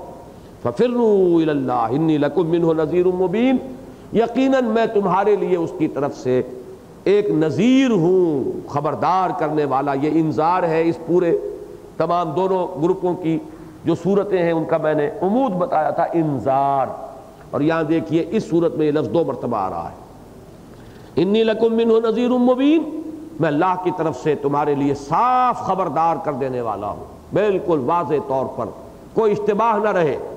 وَلَا تَجْعَلُوا مَعَ اللَّهِ إِلَٰهًا آخَرَ، اور دیکھنا اللہ کے ساتھ کسی اور کو معبود نہ ٹھہرا بیٹھنا۔ اس کا تعلق یہاں خاص طور پر کیا ہے کہ وہ معبود مانتے تھے اس لیے کہ ہم شفعاؤنا عند اللہ، یہ اللہ کے ہاں ہمارے سفارشی ہیں، تو کیا ضرورت ہے دوڑنے کی اللہ کی طرف؟ دوڑے رہو دنیا کی طرف، دوڑتے رہو دنیا کے مال و متاع کی طرف، آرام و آسائش کی طرف، وہاں وہ سفارشی چھڑا لیں گے۔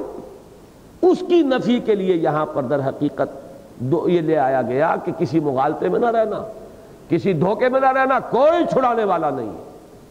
فرمایا انی لکم منہ نذیر مبین، دوبارہ دہرا کر، اس لیے کہ اصل جو ہے یہ گروپ توحید کا گروپ نہیں ہے، اصلاً گروپ جو ہے یہ ہے انذار کا۔ یقیناً میں تمہارے لیے اس کی طرف سے خبردار کرنے والا ہوں واضح طور پر، صاف انداز میں۔ کذالک ما اتی الذین من قبلہم من رسول الا قالوا ساحر او مجنون، اسی طرح نہیں آیا ان سے جو پہلے تھے ان کی طرف کوئی رسول مگر انہوں نے یہی کہا کہ ساحر ہے یا مجنون ہے۔ یعنی جو بات اے محمد صلی اللہ علیہ وسلم آج یہ آپ کے بارے میں کہہ رہے ہیں، یہی بات جیسے کہ آ چکا ہے، یہی بات فرعون نے حضرت موسیٰ کے بارے میں کہی تھی، بلکہ یہی نہیں، اسی پر اکتفا نہیں، ہر رسول کے بارے میں یہی کہا گیا، لہذا آپ گھبرائیے نہیں، اور اے مسلمانوں تم تشویش نہ محسوس کرو، یہ تو ہوتا آیا ہے۔ لیکن ہمیشہ ہوا کیا ہے، وہ ساحر اور مجنون کہنے والے ہلاک ہوئے، اور جنہیں ساحر اور مجنون کہا گیا وہ کامیاب ہوئے، وہ بچا لیے گئے۔ کون بچا؟ موسیٰ اور ہارون بچے، یا فرعون اور قارون اور حامان بچے؟ کون بچا؟ ابراہیم بچے، یا یہ کہ نمرود بچا؟ یہ ظاہر بات ہے کہ یہ تو بالآخر تاریخ کا فیصلہ یہی ہے کہ بچے وہی ہیں جنہوں نے ایمان کا راستہ اختیار کیا۔ کذالک ما اتی الذین من قبلہم من رسول الا قالوا ساحر او مجنون اتواصوا بہ، بڑا پیارا انداز ہے۔ کیا انہوں نے ایک دوسرے کو یہ وصیت کی ہوئی ہے؟ یہ کیا بات ہے کہ ہر ایک یہی کہہ رہا ہے؟ کیا وصیت کر مرے تھے وہ پچھلے کہ یہی کہنا؟ یہ ایک طنزیہ انداز ہے، اور ذرا سوچنے پر بعض اوقات وہ نوارہ تلخ ترمیزن چو ذوق نغمہ کمیابی، کبھی ذرا پرک بھی کرنا ہوتا ہے کہ سوچنے پر انسان آمادہ ہو۔ تواصوا بہ، کیا انہوں نے اس کی باہم وصیت کی ہوئی تھی؟ کوئی قرارداد ہے ان کی آپس میں طے شدہ؟ بل ہم قوم طاغون، بلکہ اصل حقیقت یہ ہے کہ یہ حد سے گزرنے والے لوگ ہیں۔ پہلے لفظ آیا تھا مسرفین، یہاں طاغون، اسراف کے معنی بھی حد سے تجاوز، طغا کے معنی بھی کسی چیز کا اپنی حد سے نکل جانا، اسی سے لفظ طغیانی ہے۔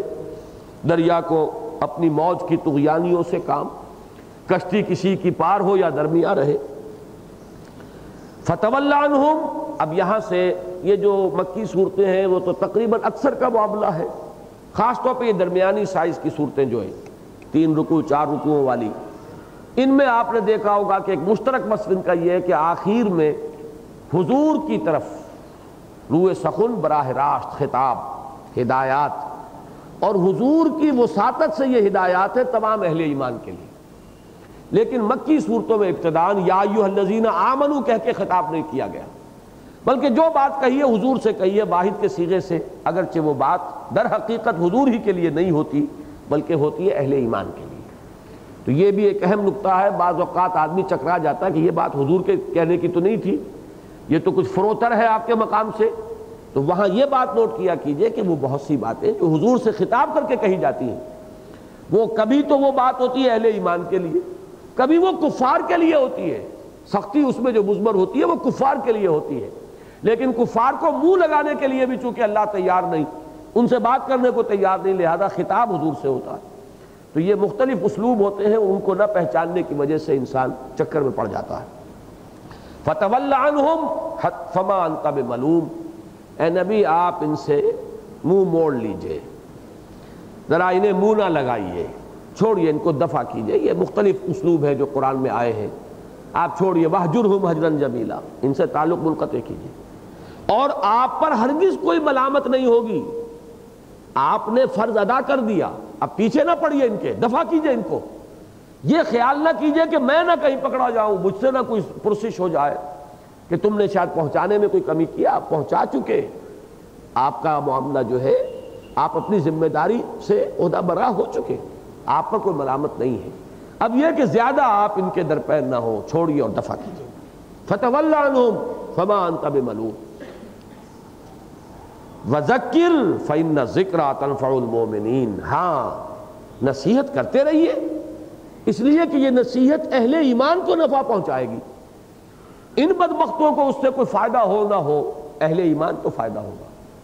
آپ ہر مرتبہ جب وعظ کہیں گے، وہاں کفار ہوں گے، انہیں کوئی فائدہ پہنچے نہ پہنچے، آپ کے جانثار بھی ساتھ ہوں گے نا، ان کا ایمان بڑھے گا، ان کے یقین میں اور اضافہ ہوگا، ان کے اگر ذہنی اور الجھنے ہیں، کوئی ذہنی یا قلبی کوئی وسوسے ہیں، وہ رفع ہوں گے۔ یہ بات سمجھ لیجئے کہ ہماری اس چھوٹی سی محنت میں، کوشش میں، یہ درس قرآن کا معاملہ جو ہے ہمارے ساتھیوں کے لیے، جو ہمارے ساتھی یہ سمجھ بیٹھتے ہیں کہ ہم سمجھ چکے، جو سمجھنا تھا وہ بڑی سخت حماقت میں مبتلا ہے۔ یہ تو ہم نے درس اتنی مرتبہ سنے ہوئے، اور یہ تو منتخب نصاب جو ہے ہم نے 50 مرتبہ سن لیا، یہ نہیں ہے، بلکہ یہ کہ قرآن مجید کا معاملہ یہ ہے کہ آپ کو نہیں معلوم کہ کون سی گرہ کس وقت کھل جائے، کون سی بات کس وقت جو ہے وہ آپ کے یقین میں اضافے کا ذریعہ بن جائے، لہذا اس کے ساتھ تو لگے رہنے والی بات، چمٹے رہنے والی بات، وہی بات جو یہاں جس انداز میں کہی ہے، فذکر، یاد دہانی کراتے رہی۔ اور تذکیر کس چیز سے ہوگی؟ سورہ قاف کی آخری آیت کیا تھی؟ فذکر بالقرآن من یخاف وعید، تذکیر قرآن سے ہوگی۔ حضور نے دعوت دی قرآن کے ذریعے، نصیحت کی قرآن کے ذریعے، یاد دہانی کرائی قرآن کے ذریعے، انذار کیا قرآن کے ذریعے، تبشیر فرمایا قرآن کے ذریعے۔ تو فذکر فإن الذکریٰ تنفع المؤمنین، تو آپ تو یہ کام کرتے رہیے، یقیناً اہل ایمان کو اس سے نفع ہوگا۔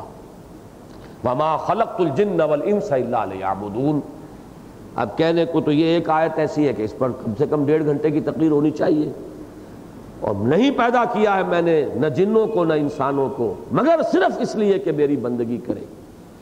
اصل میں 2 چیزوں کو یہاں پہ میں عرض کر دوں، اب لفظ عبادت پر میں نہیں بحث میں جاؤں گا، میری پوری تقریر 1 گھنٹے کی ہے، اور جو چھپی ہوئی ہے مطالبات دین میں پہلی تقریر یہی ہے، عبادت رب، شہادت علی الناس، اقامت دین، تو وہ تو اپنی جگہ ہے، لیکن یہ آیت اس اعتبار سے اہم ہے کہ عبادت کو غایت تخلیق قرار دیا گیا ہے۔ اصل میں 2-3 چیزیں لوگ چکرا جاتے ہیں، ایک تو ہے سبب تخلیق، کیوں پیدا کیا، یہ علیحدہ شے ہے، ایک ہے مقصد تخلیق، ایک ہے غایت تخلیق، ان 3 چیزوں کو علیحدہ علیحدہ۔ اللہ کے اس فعل تخلیق کا سبب کیا تھا تو وہی بہتر جانتا ہے، اس میں تو آدمی جائے گا تو ٹھوکر کھائے گا۔ اللہ کے کسی فعل کا سبب گویا کہ اللہ تعالیٰ کو ایک منفعل ہستی ماننا ہے کہ اسے بھی کوئی احتیاج لاحق ہوتی ہے۔ ہم کیوں محنت کرتے ہیں؟ ہمیں کوئی ضرورت ہو ہے کہ جو پوری کرتے ہیں، تو اس کوچے میں تو داخل ہونا ہی در حقیقت اللہ تعالیٰ کے مقام کو نہ جاننا اور اس کی توہین کا مرتکب ہو جانا ہے۔ سبب تخلیق اس کی مرضی، اس نے پیدا کیا، جہاں کہیں یہ بات آ جائے فوراً فل سٹاپ لگائیے، اس پر بحث نہیں ہوگی۔ البتہ مقصد تخلیق، اللہ نے کیوں پیدا کیا، کیا مقصد اللہ کا ہے، اس میں کچھ فلسفیانہ باتیں ہو سکتی ہیں، لیکن بہتر یہ کہ اس سے بھی بچیے۔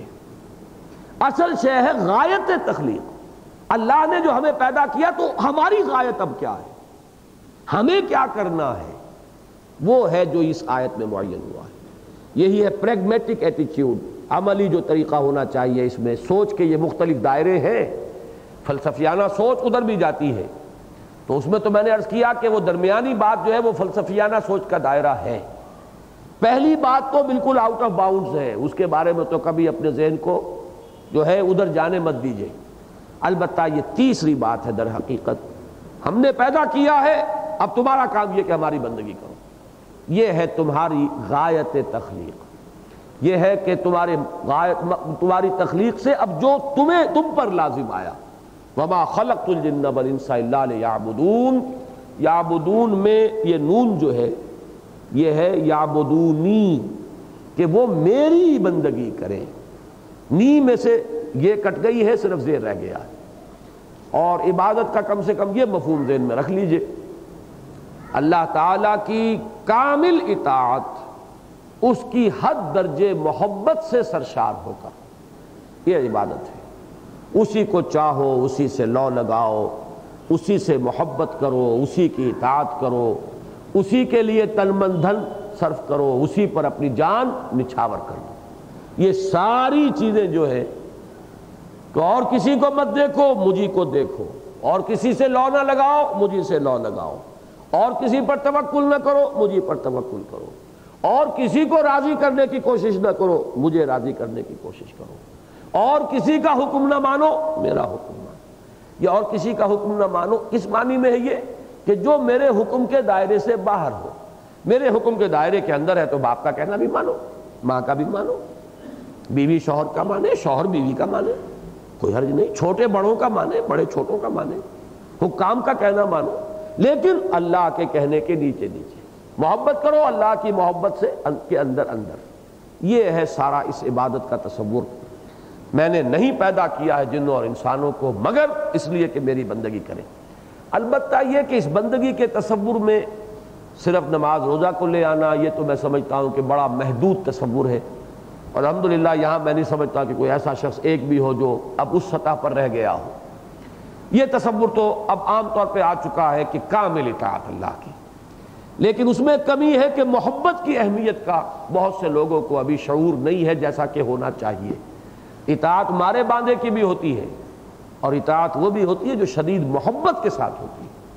تو عبادت کا جو ادنا ہے معاملہ وہ اس وقت پورا ہوگا جبکہ وہ غایت الحب مع غایت الذل والخضوع ہو، حد درجے کی محبت، حد درجے میں اللہ کے سامنے بچ جانا۔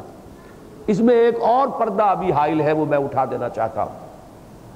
یہ دعوت و تبلیغ عبادت میں ہے کہ نہیں؟ یہ اقامت دین کی جد و جہد عبادت ہے کہ نہیں؟ اس مغالطے میں ہم میں سے بھی اکثر لوگ مبتلا ہیں۔ جب پھر بحث آتی ہے تو عبادت کا جب معاملہ آئے گا تو وہ نماز روزے پہ آ جائے گا، فرض سے آگے گزرے گا تو نوافل پہ آ جائے گا، لیکن یہ تصورات خارج۔ تو اقامت دین کا حکم کس کا ہے؟ ان اقیم الدین کس نے فرمایا؟ جاہدوا فی سبیل اللہ کس کا حکم ہے؟ انفقوا فی سبیل اللہ ولا تلقوا بایدیکم الی التہلکہ کس کا فرمان ہے؟ انفاق فی سبیل اللہ ہو، جہاد فی سبیل اللہ ہو، قتال فی سبیل اللہ ہو، اقامت دین کی جد و جہد ہو، دعوت و تبلیغ میں جان کھپرئی ہو، یہی تو اطاعت ہے اللہ کی۔ اطاعت سے باہر کا گئی تو یہ سمجھ لیجئے کہ یہ وہ حدیث جبرائیل کے بھی یہ دو ورشنز آتے ہیں، بلکہ متعدد ہیں۔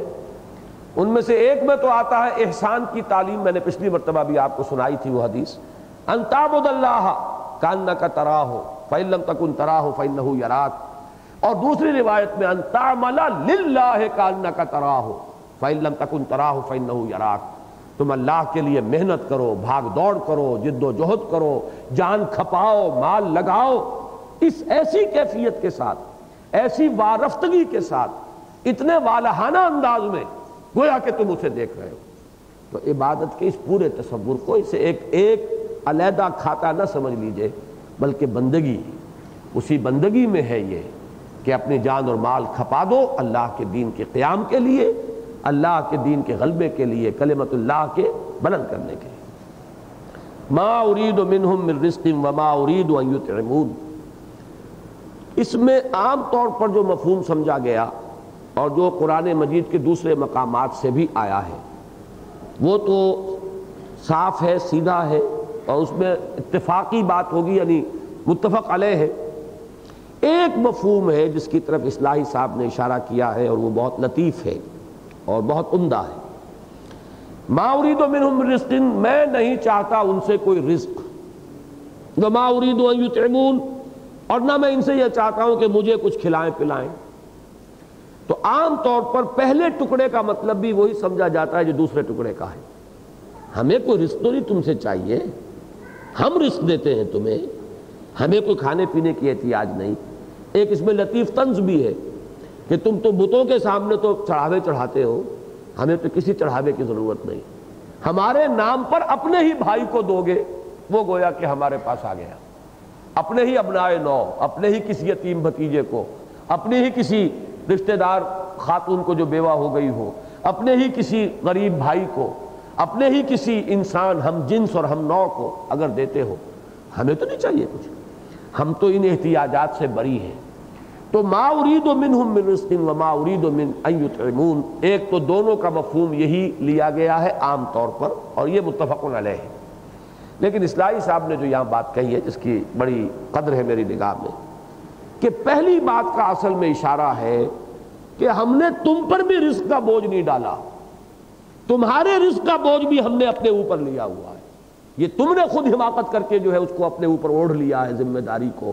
تو ما ارید منہم من رزق، میں نہیں چاہتا ان سے کوئی رزق، یعنی کہ وہ اپنے رزق کے لیے جو بھاگ دوڑ اور محنت اور جد و جہد وہ کرتے ہیں، اس سے بھی میں انہیں بری کر دوں گا اگر انہیں مجھ پر یقین ہو اور توکل ہو، میں وہاں سے دوں گا۔ وَمَن يَتَّقِ اللَّهَ يَجْعَلْ لَهُ مَخْرَجًا وَيَرْزُقْهُ مِنْ حَيْثُ لَا يَحْتَسِبُ، بشرطے کہ یقین۔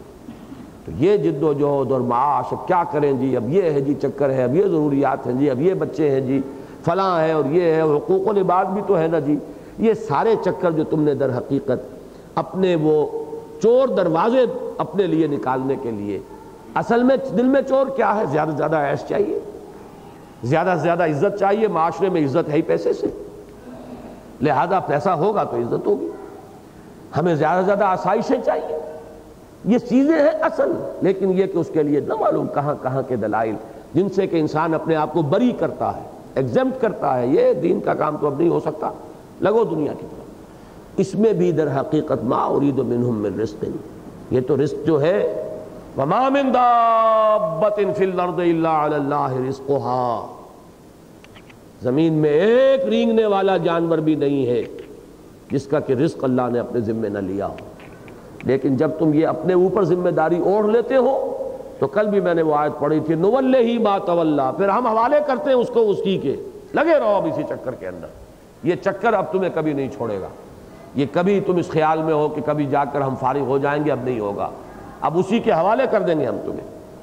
تو عبادت کے اندر اس مفہوم کا شامل ہونا جو عام طور پر ذہنوں میں نہیں ہے کہ در حقیقت اللہ کے حکم کے تحت جو کام بھی کیا جا رہا ہے وہ عبادت ہے، چاہے وہ اقامت دین کی جد و جہد ہو، چاہے وہ دعوت و تبلیغ ہو، چاہے وہ حصول علم ہے، اسی مقصد کے تحت لِیُحْیِیَ بِهِ الْإِسْلام، کہ اسلام کو اس کے ذریعے سے زندہ کرنا ہے، یہ سب عبادت ہے۔ اور انسان اس کے لیے اپنے آپ کو خالص کر لے تو رزق کا معاملہ جو ہے اللہ نے اس پر ڈالا ہی نہیں ہے، اگرچہ وہ اللہ اپنے یقین کا اور اپنے اوپر توکل حقیقتاً کتنا ہے اس کا ذرا امتحان لیتا ہے، ذرا ٹھوک بجا کر دیکھتا ہے، اس کے بعد ذمہ داری خود لیتا ہے۔ ان اللہ هو الرزاق ذو القوۃ المتین، یقیناً اللہ ہی ہے رزق دینے والا، بہت رزق دینے والا۔ اب رزاق جو ہے اس میں رزق کی کثرت اور رزق دینے کی جو استعداد ہے اس کی وسعت، ان دونوں کو آپ اپنے ذہن میں رکھیں، بہت رزق پہنچانے والا ہے۔ تو یہ بہت کا لفظ رزق کے ساتھ بھی ہو سکتا ہے، اور یہ پہنچانے والے کا وہ وصف جو ہے اس کی شدت کے ظہور کے لیے بھی وہ بہت فضل کرنے والا ہے، وہ بہت رحم کرنے والا ہے۔ تو یہ بہتات جو ہے اس کیفیت یا اس صفت کی بھی ہے کہ جو اس ہستی کے اندر ہے، اور اس شے کی بھی ہے کہ جو اس کے ذریعے سے کسی کو پہنچ رہی ہے۔ ان اللہ هو الرزاق ذو القوۃ المتین فإن للذین ظلموا ذنوبا مثل ذنوب اصحابہم فلا یستعجلون۔ یہ لفظ ذنوب کو یہاں ذرا پہچان لیجئے، یقیناً ان لوگوں کے لیے جنہوں نے کہ ظلم اور شرک اور کفر اس کی روش اختیار کی ہے، اب ان کے پیمانے بھر رہے ہیں، جیسے کہ پیمانے بھرے تھے ان کے ساتھیوں کے، جیسے ان کی پہلی قومیں تھی عاد اور سمود۔ اس میں ذنوب کا لفظ میں عرض کر رہا ہوں کہ اس کو پہچان لیں۔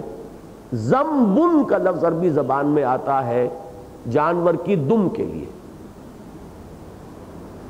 اس کی جمع ہے ذنوب، زال جو ہے اس کی پیش کے ساتھ، یہ ہے ذنوب، یہ مختلف ہو گیا لفظ، زبر اور پیش سے زمین و آسمان کا فرق ہو جاتا ہے۔ تو ذنب تیل، اس کی جمع ذنوب، ذنوب جو ہے فعول کے وزن پر ہے، جو کہ مبالغے کے لیے آتا ہے، بہت لمبی دم والا، جس کی دم بہت لمبی ہو، یہ اس کے لفظی معنی ہے۔ چنانچہ ذنوب کا لفظ استعمال ہوتا تھا عربی میں اس گھوڑے کے لیے جس کی دم لمبی ہو، وہ ذنوب ہے۔ اچھا، اب یہاں یہ ذنب کس معنی میں آیا؟ اس کے دو معنی اب لیجئے گا۔ ایک تو ذنب کے معنی گناہ بن گئے، کیسے بن گئے؟ کہاں دم کہاں گناہ، اب یہ عجیب، یعنی بظاہر جو ہے بڑا لمبا چوڑا 1000 فرسنگست والا فاصلہ ہو جائے گا، لیکن سمجھیے کس طریقے سے زبان جو ہے، اس کو کہتے ہیں فقہ اللغہ، زبان کے اندر ایک بصیرت کا پیدا کرنا، لفظ کہاں سے چلا، کیوں بنا، کیسے معنی پیدا ہو گئے، جب یہ ہوگا تو آپ کو ایک بصیرت باطنی حاصل ہوگی۔ دیکھیے دم ہوتی ہے پیچھے، جانور کے پیچھے رہ جانا، یہ ہے ذنب، گناہ۔ آپ سے ایک معیار مطلوب تھا کہ یہ کام آپ نے کرنا، آپ نہیں کر سکے، پیچھے رہ گئے۔ اس معنی میں اسم، الف سا اور میم اسم، وہ بھی اسی معنی میں۔ آسمہ کہتے ہیں اس اونٹنی کو جو پیچھے رہ گئی، قافلے کے ساتھ نہیں چل پا رہی۔ قافلے کے ساتھ تو ساتھ چلے گی تو قافلے میں ہے، پیچھے رہ گئی تو وہ تو ایک تنہا اونٹنی ہے، قافلے میں تو نہیں رہی، تو وہ آسمہ ہے۔ بسا اوقات قافلے کو رکنا پڑتا ہے کہ وہ بیچاری بھی آ جائے، ساتھ مل جائے، تو جو پیچھے رہ گئی وہ آسمہ، جو پیچھے رہ گیا اپنے عمل میں وہ آسم، گناہگار۔ فرائض تھے ادا کرنے تھے، نہیں کیے، گناہگار، آسم، پیچھے رہ گیا۔ اسی طریقے سے وہ دم پیچھے رہتی ہے، تو پیچھے رہ جانا جو ہے وہ ہے ذنب۔ یہاں سے تو یہ مفہوم استعمال ہوا گناہ کے لیے۔ یہاں کس معنی میں آیا ہے؟ عرب ڈول کو بھی کہتے تھے ذنبن، ذنوب، کیوں کہتے تھے؟ اس ڈول کو بھی کبھی آپ نے دیکھا ہوگا، اس کے ساتھ جو رسی جو ہے وہ ایک بہت لمبی دم کے مانند ہے، تو یہ دم والی شے جو ہے وہ ڈول، جو پانی میں آپ نے نیچے پھینکا ہے اور پھر اس کو کھینچا ہے، اس کو ڈول کے لیے بھی یہ لفظ استعمال کرتے تھے۔ اور ظاہر بات ہے کہ جس معنی میں آپ لفظ استعمال کرتے ہیں، پیمانہ اب بھر گیا، بھرگے گا تو چھلکے گا، تو یہ ہے اصل میں وہ مفہوم جس میں یہ لفظ یہاں آیا کہ اے قریش اب تمہارا پیمانہ بھی چھلکا چاہتا ہے۔ جس طریقے سے کہ ایک وقت آیا تھا، ہم نے ڈھیل دی تھی جتنی دی، قوم نوح کو کتنی ڈھیل دی؟ 950 برس۔ ہم نے قوم ہود کو کتنی ڈھیل دی؟ ہم نے قوم لوط کو کتنی ڈھیل دی؟ ہم نے آل فرعون کو کتنی ڈھیل دی؟ تمہیں بھی بہت ڈھیل دی ہے ہم نے، رسی بہت دراز کی ہے تمہاری، لیکن اب ڈول بھر چکا ہے۔ جب ڈول بھر جاتا ہے پھر آپ رسی ڈھیلی نہیں چھوڑتے، پھر کھینچتے ہیں۔ اب تمہارا بھی ڈول بھر چکا ہے، اب رسی کھینچنے ہی والی ہے۔ وہ رسی یوں سمجھ لیجیے جیسے پھانسی کا رسہ، کہ اب وہ گویا کہ تمہارے نیچے سے وہ زمین جو ہے وہ کھینچنے والی ہے، اور عذاب الہی گویا کہ تمہاری گردنوں میں آ کے اس کا پھندا پڑنے والا ہے۔ یہ ہے اس آیت کا مفہوم، جس کے لیے کہ لفظ یہاں پر آیا ذنوب۔ فَإِنَّ لِلَّذِينَ ظَلَمُوا ذَنُوبًا مِثْلَ ذَنُوبِ أَصْحَابِهِمْ، وہ جو درمیانی رکوع میں جن کے حالات آئے تھے، فَلَا يَسْتَعْجِلُونَ، تو انہیں اب جلدی نہیں مچانی چاہیے۔ جلدی کا فائدہ کیا ہے؟ یہاں پھر وہی یہ نون کے نیچے زیر یستعجلونی، میرے عذاب کے لیے اب یہ جلدی نہ مچائیں۔ فَوَيْلٌ لِّلَّذِينَ كَفَرُوا مِن يَوْمِهِمُ الَّذِي يُوعَدُونَ، تو تباہی ہے اور ہلاکت ہے اور بربادی ہے اور شامت ہے ان کافروں کے لیے اس دن سے، جس دن کی کہ ان کو وعید دی جا رہی ہے، جس کی دھمکی دی جا رہی ہے، وہ ہلاکت اور بربادی ان پر مسلط ہو کر رہے گی۔ اللہ کا بڑا فضل و کرم ہے، اس کا شکر ادا کرتا ہوں کہ جو ارادہ تھا وہ پورا ہو گیا، اور آج ہم نے یہ سورہ زاریات ختم کر لی۔ بارک اللہ لی و لکم فی القرآن العظیم و نفعنی و ایاکم بالآیات و ذکر الحکیم۔